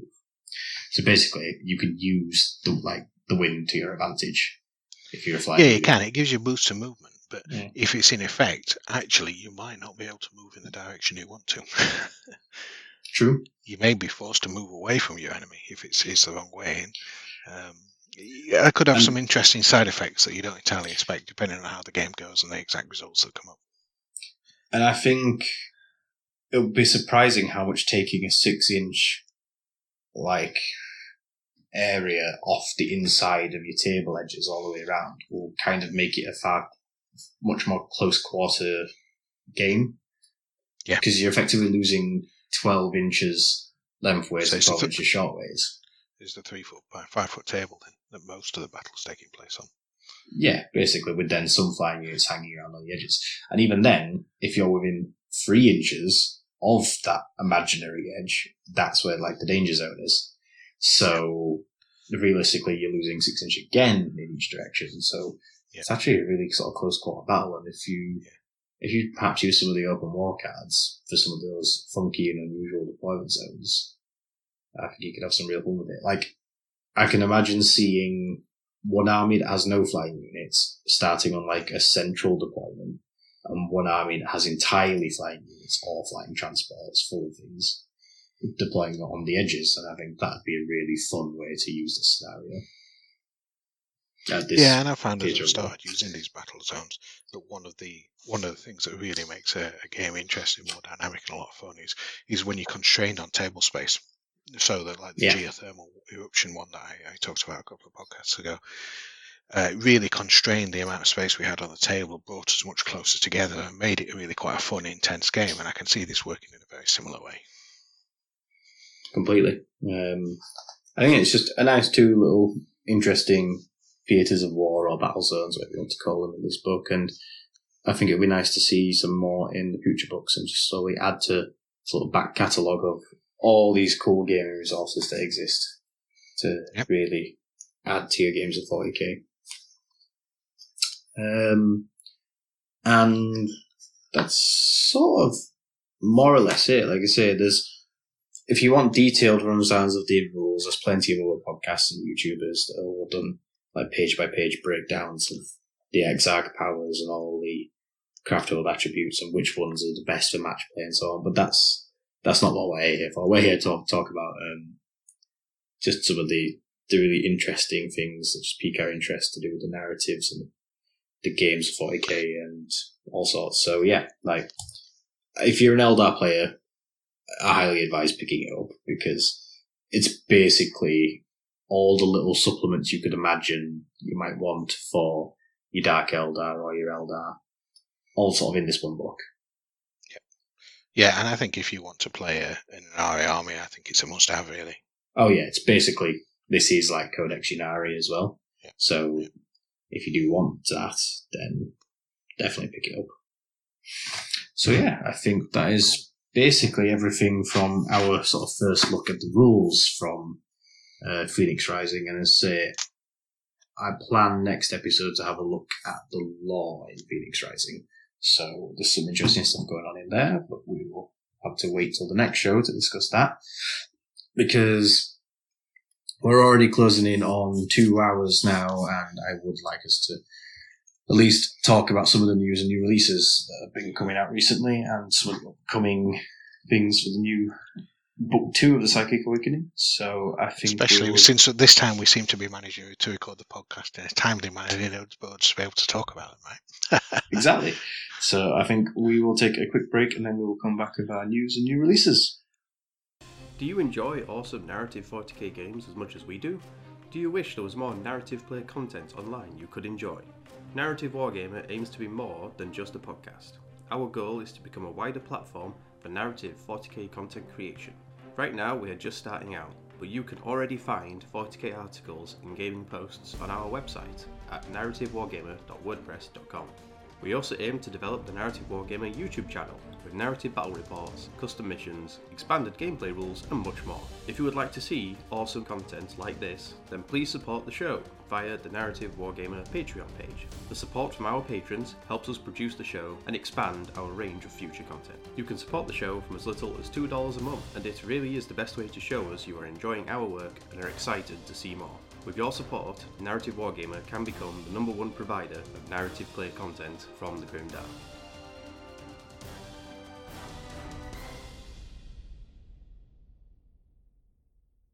And we are back with our news and new releases. Accompanying the Phoenix Rising book, there is also the new battle box for the Eldar versus Drukhari in the Blood of the Phoenix.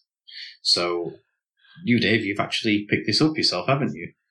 Yeah, I'm kind of glad my wife doesn't listen to this podcast, but I did pick up the Blood of the Phoenix box set because, as I mentioned before, as I posted on the group, I've started painting some as I posted on the Facebook group, Narrative Wargamer Facebook group. I have started painting some Eldar, and I've always liked the Howling Banshees. I've got most of the Aspect Warriors in the old metal, the Jez Goodwin Aspect Warriors from second edition, I guess they came out, right? But the new Howling Banshee set that comes in that box, together with Jane Zar, who we talked about a couple of weeks ago, I really wanted those models. I didn't need. I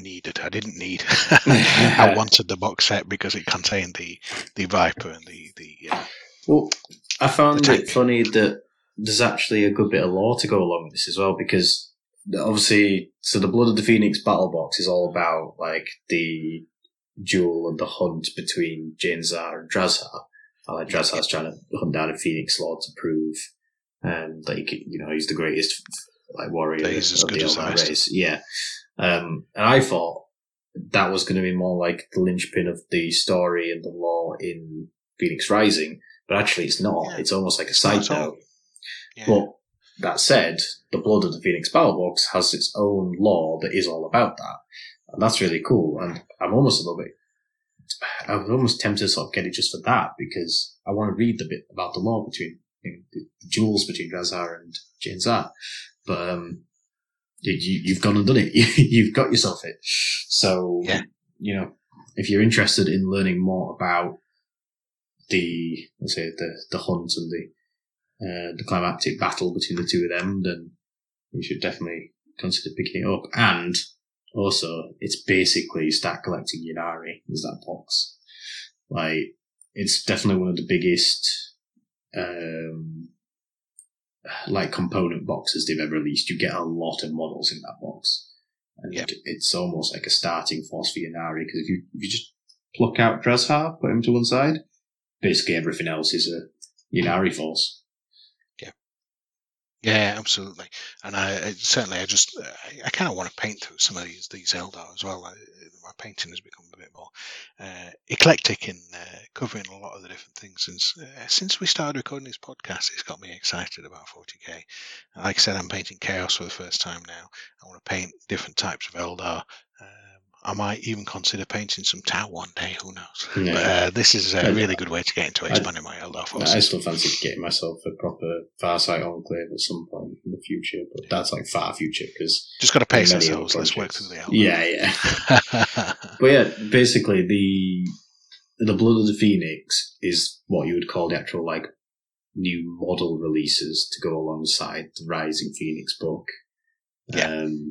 So I'm guessing this is probably how they're going to do most releases moving forward. There'll be the book with the rules for that like expansion, that supplement to the Psychic Awakening, and there will also be a battle box probably releasing alongside it that will include a pair of the major factions involved in that conflict. Yeah, it'd be nice to see that if they keep doing that. I think that'll work really well, because you don't have to buy into these battle boxes. You can just get the codex if that's what you're interested in. You've already got the forces. But if you do want that to expand, it's a nice way. It's very much like two starter army sets in one box with a little bit, a few extras in as well with the superheroes, shall we call them, of the Jainzar and Drazhar.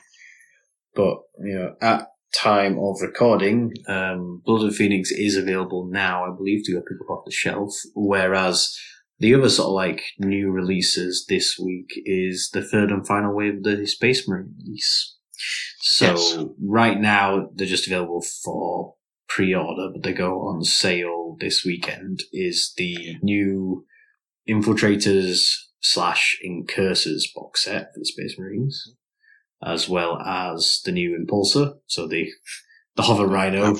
Yeah, the Hover Rhino we've been waiting many a year for, but it seems like it's finally gliding its way into stores next weekend. And then we've also got the Imperial Fist and Salamander releases, so their supplements, their upgrade kits on their two special characters, Tor Garadon and Drax Agatone, who, I did not know this, but apparently Adrax is actually, he's been in the lore before. Apparently he's the protagonist in the Salamander Black Library novels. Ah, okay, I've not read those, but that's interesting. Yeah. It's good to know he's already there. Yeah, well, apparently those books are him, like, pre-Primaris, because obviously they were written a good number of years ago, but apparently they've taken him and made him a Primaris character for this release, which I think is really cool. I guess it'd be kind of like if they took Uriel Ventress from the Ultramarines books, and if they did him as a Primaris character. Yeah. So I didn't know that'd be that. interesting if they did. I quite like it. Expansions. I was half hoping this might happen for I nearly said Vogeldorn, and that's not what I mean. That's Lysander. I mean the Crimson Fist chapter master. Pedro Cantor. Yeah, that's something that I think's a bit of a shame, because the Crimson Fists, they recently had basically a White Dwarf army in the same way that the Inari recently had one, but they've been rolled into the Imperial Fist supplement. But interestingly, the Black Templars haven't. Mm-hmm. They are not in there, despite the fact that they are a successor of the Imperial Fists. Yeah, I think with the, we're touching forward on other things that are coming out, but with the Phase 2 release of Psychic Awakening, that's named Faith and Fury, and I'm wondering whether we're going to see some. I'm purely guessing here, but some of the things that have been hinted at on the Warhammer community site indicate that Black Templars might be in there, which would make sense. Sisters are in there as well. And then I might see something like some of the Chaos, the fighty Chaos things, World Eaters, things like that in there too. Yeah, so we might as well touch on that now. And that is literally, I don't know if it was yesterday or the day before, but, in the past couple of days, they released the first sort of like teaser for the second book in the Psychic Awakening series, and it seems that the name is going to be Faith and Fury. Now, they also had like a little animation on YouTube and stuff that featured the galactic map, like the 40k universe, and it started out with the area that the events of Phoenix Rising are occurring. This little animation included the faction symbols for the Eldari, the Drukhari, and the Inari, which are all the forces that are represented in the Phoenix Rising book. Yeah. Then it panned over to the new area of space where the second book in the series is going to be taking place, which interestingly is it's sort of located in between a few areas of note. It's just below the Eye of Terror, Vigilus, and just west of Armageddon. So actually there's quite a few, significant places nearby. And this little animation showed a bunch of new faction symbols that presumably will be the focus of the second book. And I've got them all written down here, and it's interesting. Basically, it looks like it's an Imperial versus Chaos conflict for book 2. Because the Imperial forces involved that listed were the Adeptus Sororitas, so Citizens of Battle, which would make sense if this book is going to come out somewhere roughly online with their battle box release, but they're like their army box release, and presumably their Codex. The Astra Militarum was in there, but again, that could be something as defined as like it could just be Cadians, or it could be a bit more extended. God out everywhere. They're even mentioning Phoenix Rising 1. Yeah. There is, and then there was also a few Space Marine chapters that were featured, which included the Salamanders, the White Scars, and the Black Templars. Which, well, you assume it was the Black Templars, because the White Templars do have the same symbol. Yeah, but then so do the Red Templars. That's true. So it seems like the Black Templars are going to feature, and they were kind of like the most prominently featured chapter symbol within this little, YouTube animation. They did emphasise that, right? And of course, we're not going to see anything for Salamanders or White Scars. That's already released, right? Well, I'm guessing it might be that you get perhaps some Vigil-style formations, or maybe just some extra relics or psychic laws or something related to them. Because it seems odd for them to be included there and them to not get a shout out in the rules, if that makes sense. Who knows? But what I'm suspecting is that because we've not seen the Black Templars in Supplement Imperial Fists, I'm wondering if we're going to get the Black Templars mini-decks in this book.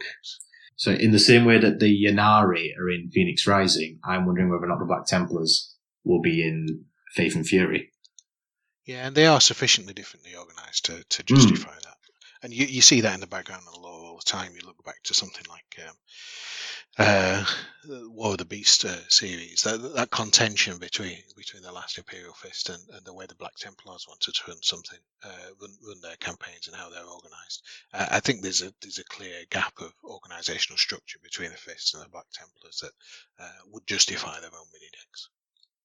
And then the non-Imperial forces that were shown were all Chaos ones, and they were all basically the majority of the Chaos Legions. So it included the Iron Warriors, the Night Lords, the Alpha Legion, the Word Bearers, the Emperor's Children, and the World Eaters, which I think is a very interesting selection, because that essentially is all of the core Chaos Legions that exist in the Chaos Codex. So notably absent are the Death Guard and the Thousand Sons, who both have their own codexes.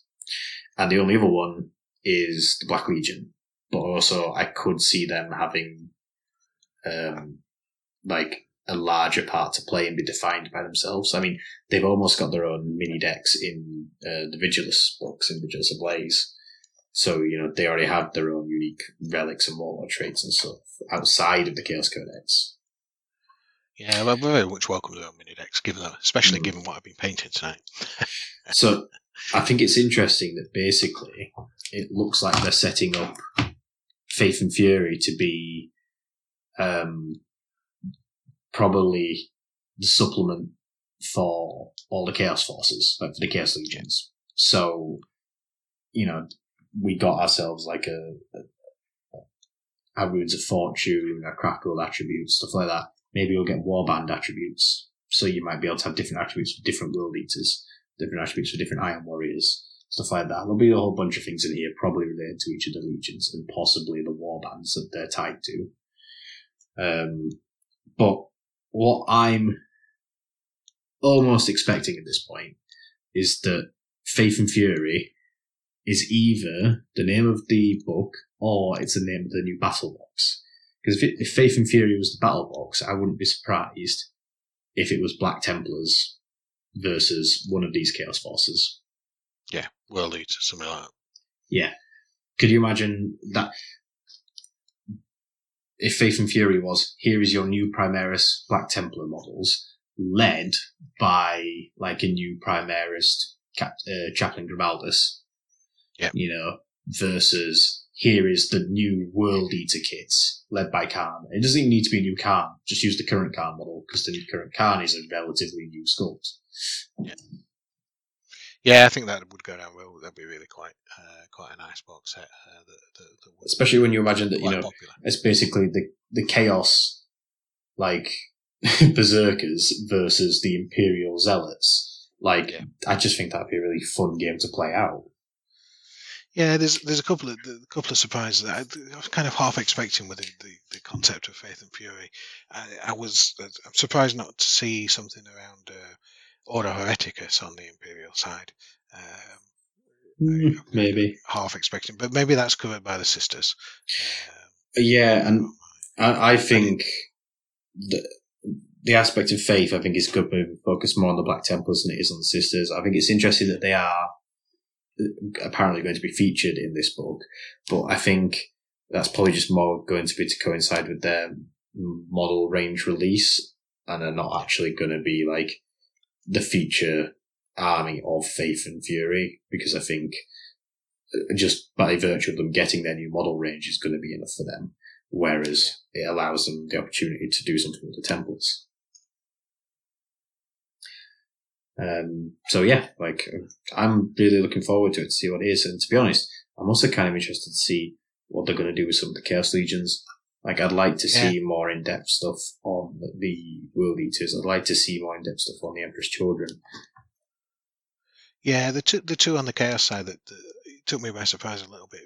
Again, around if we're focusing on the concepts of Faith and Fury, obviously Willbearer is working there, World Eaters working there, even Emperor's Children, Night Lords, but Alpha Legion and Iron Warriors don't seem to fit either of those concepts quite as strongly as the others do.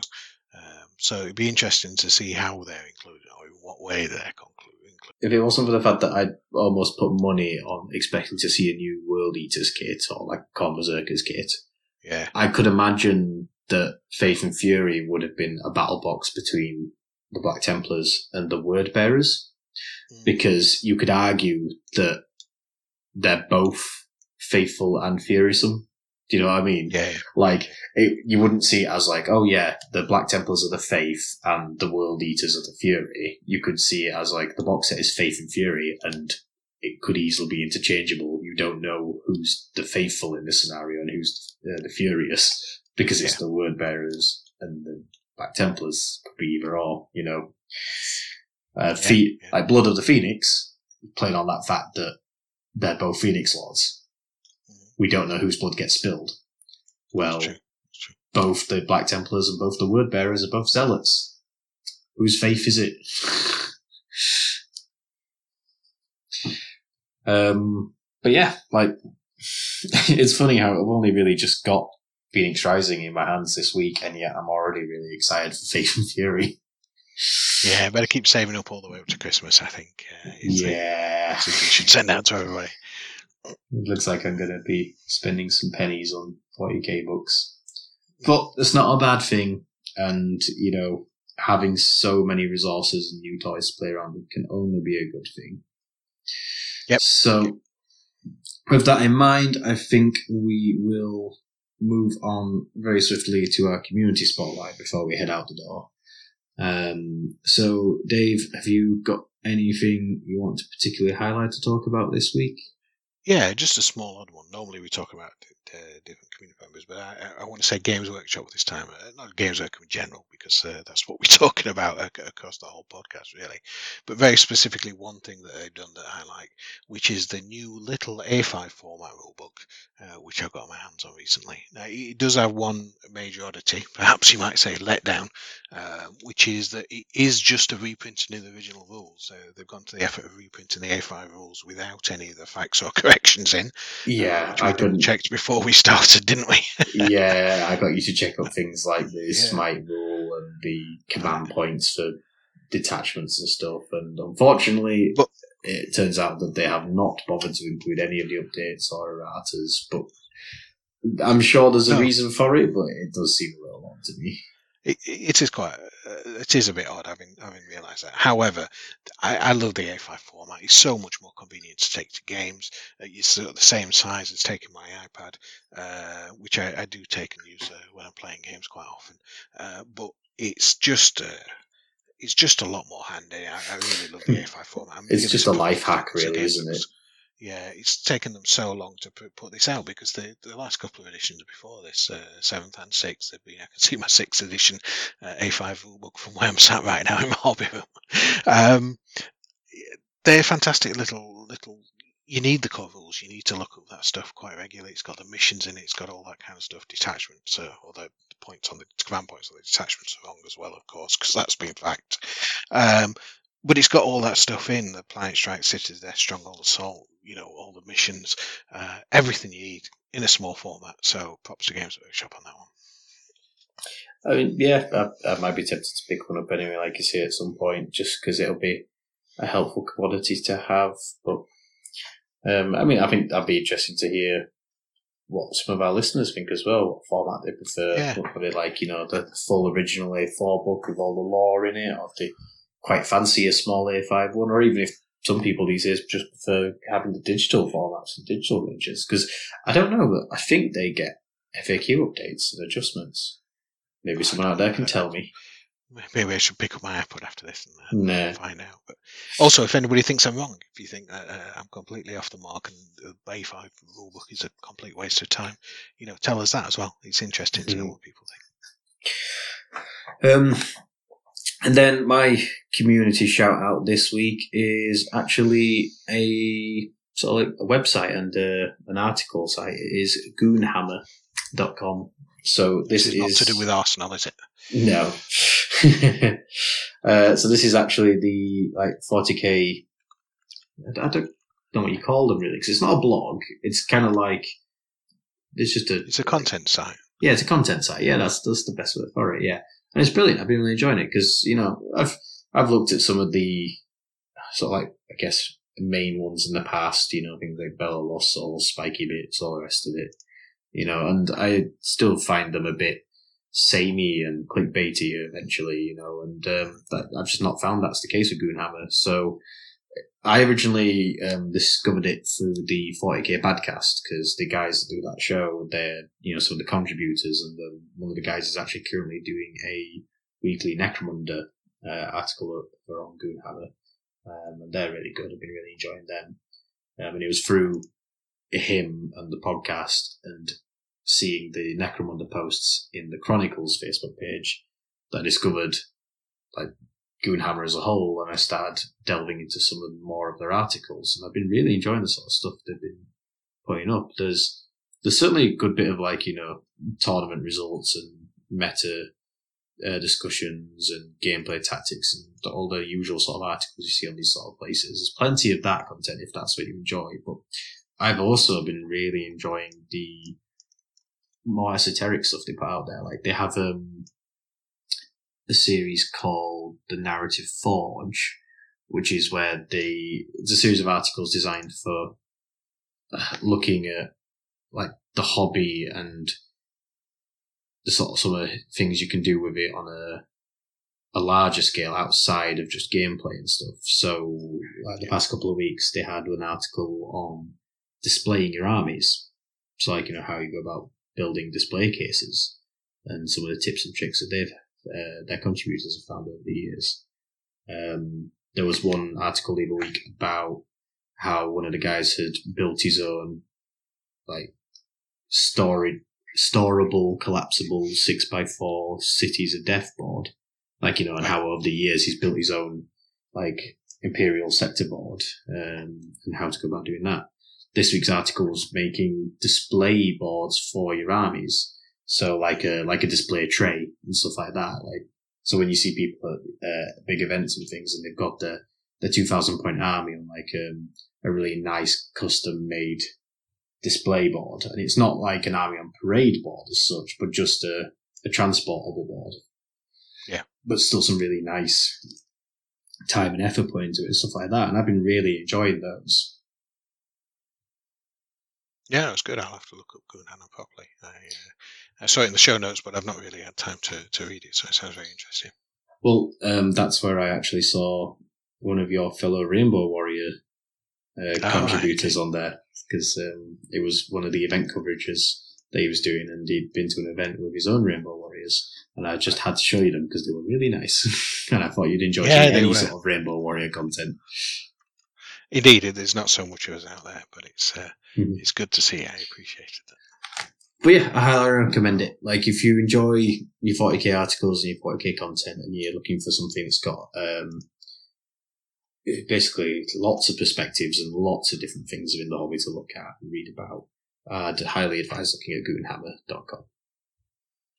And I think that is everything from us tonight, isn't it, Dave? Anything else you want to mention or bring up on the way out? I don't think so. I think we've covered everything we planned to talk about. It's just been good talking again with you on the podcast, Tony. Awesome. It has. I think it's been a very nice first look at a new sort of product, and it's one of our firsts. And I nearly forgot in our announcements. Okay. It nearly got away from me, but we forgot. We actually have just passed the 1,000 lifetime downloads of the show. Excellent. So, super yay. Super yay indeed. And I want to say a big thank you to all you listeners out there, especially those of you that have made it to this part of the show and got right to the end and listened to all our ramblings. But yeah, we're on, well, at time of recording, there are 8 episodes of the podcast live, and we've just picked over 1,000 lifetime downloads. So, we're averaging over 100 downloads per episode at this point, which is amazing. I think the podcast only started back in June, so I'm really pleased with that. And I'm looking forward to it growing more in the future. So clearly, people are enjoying it. People are spreading the word, and the more you do that, the better.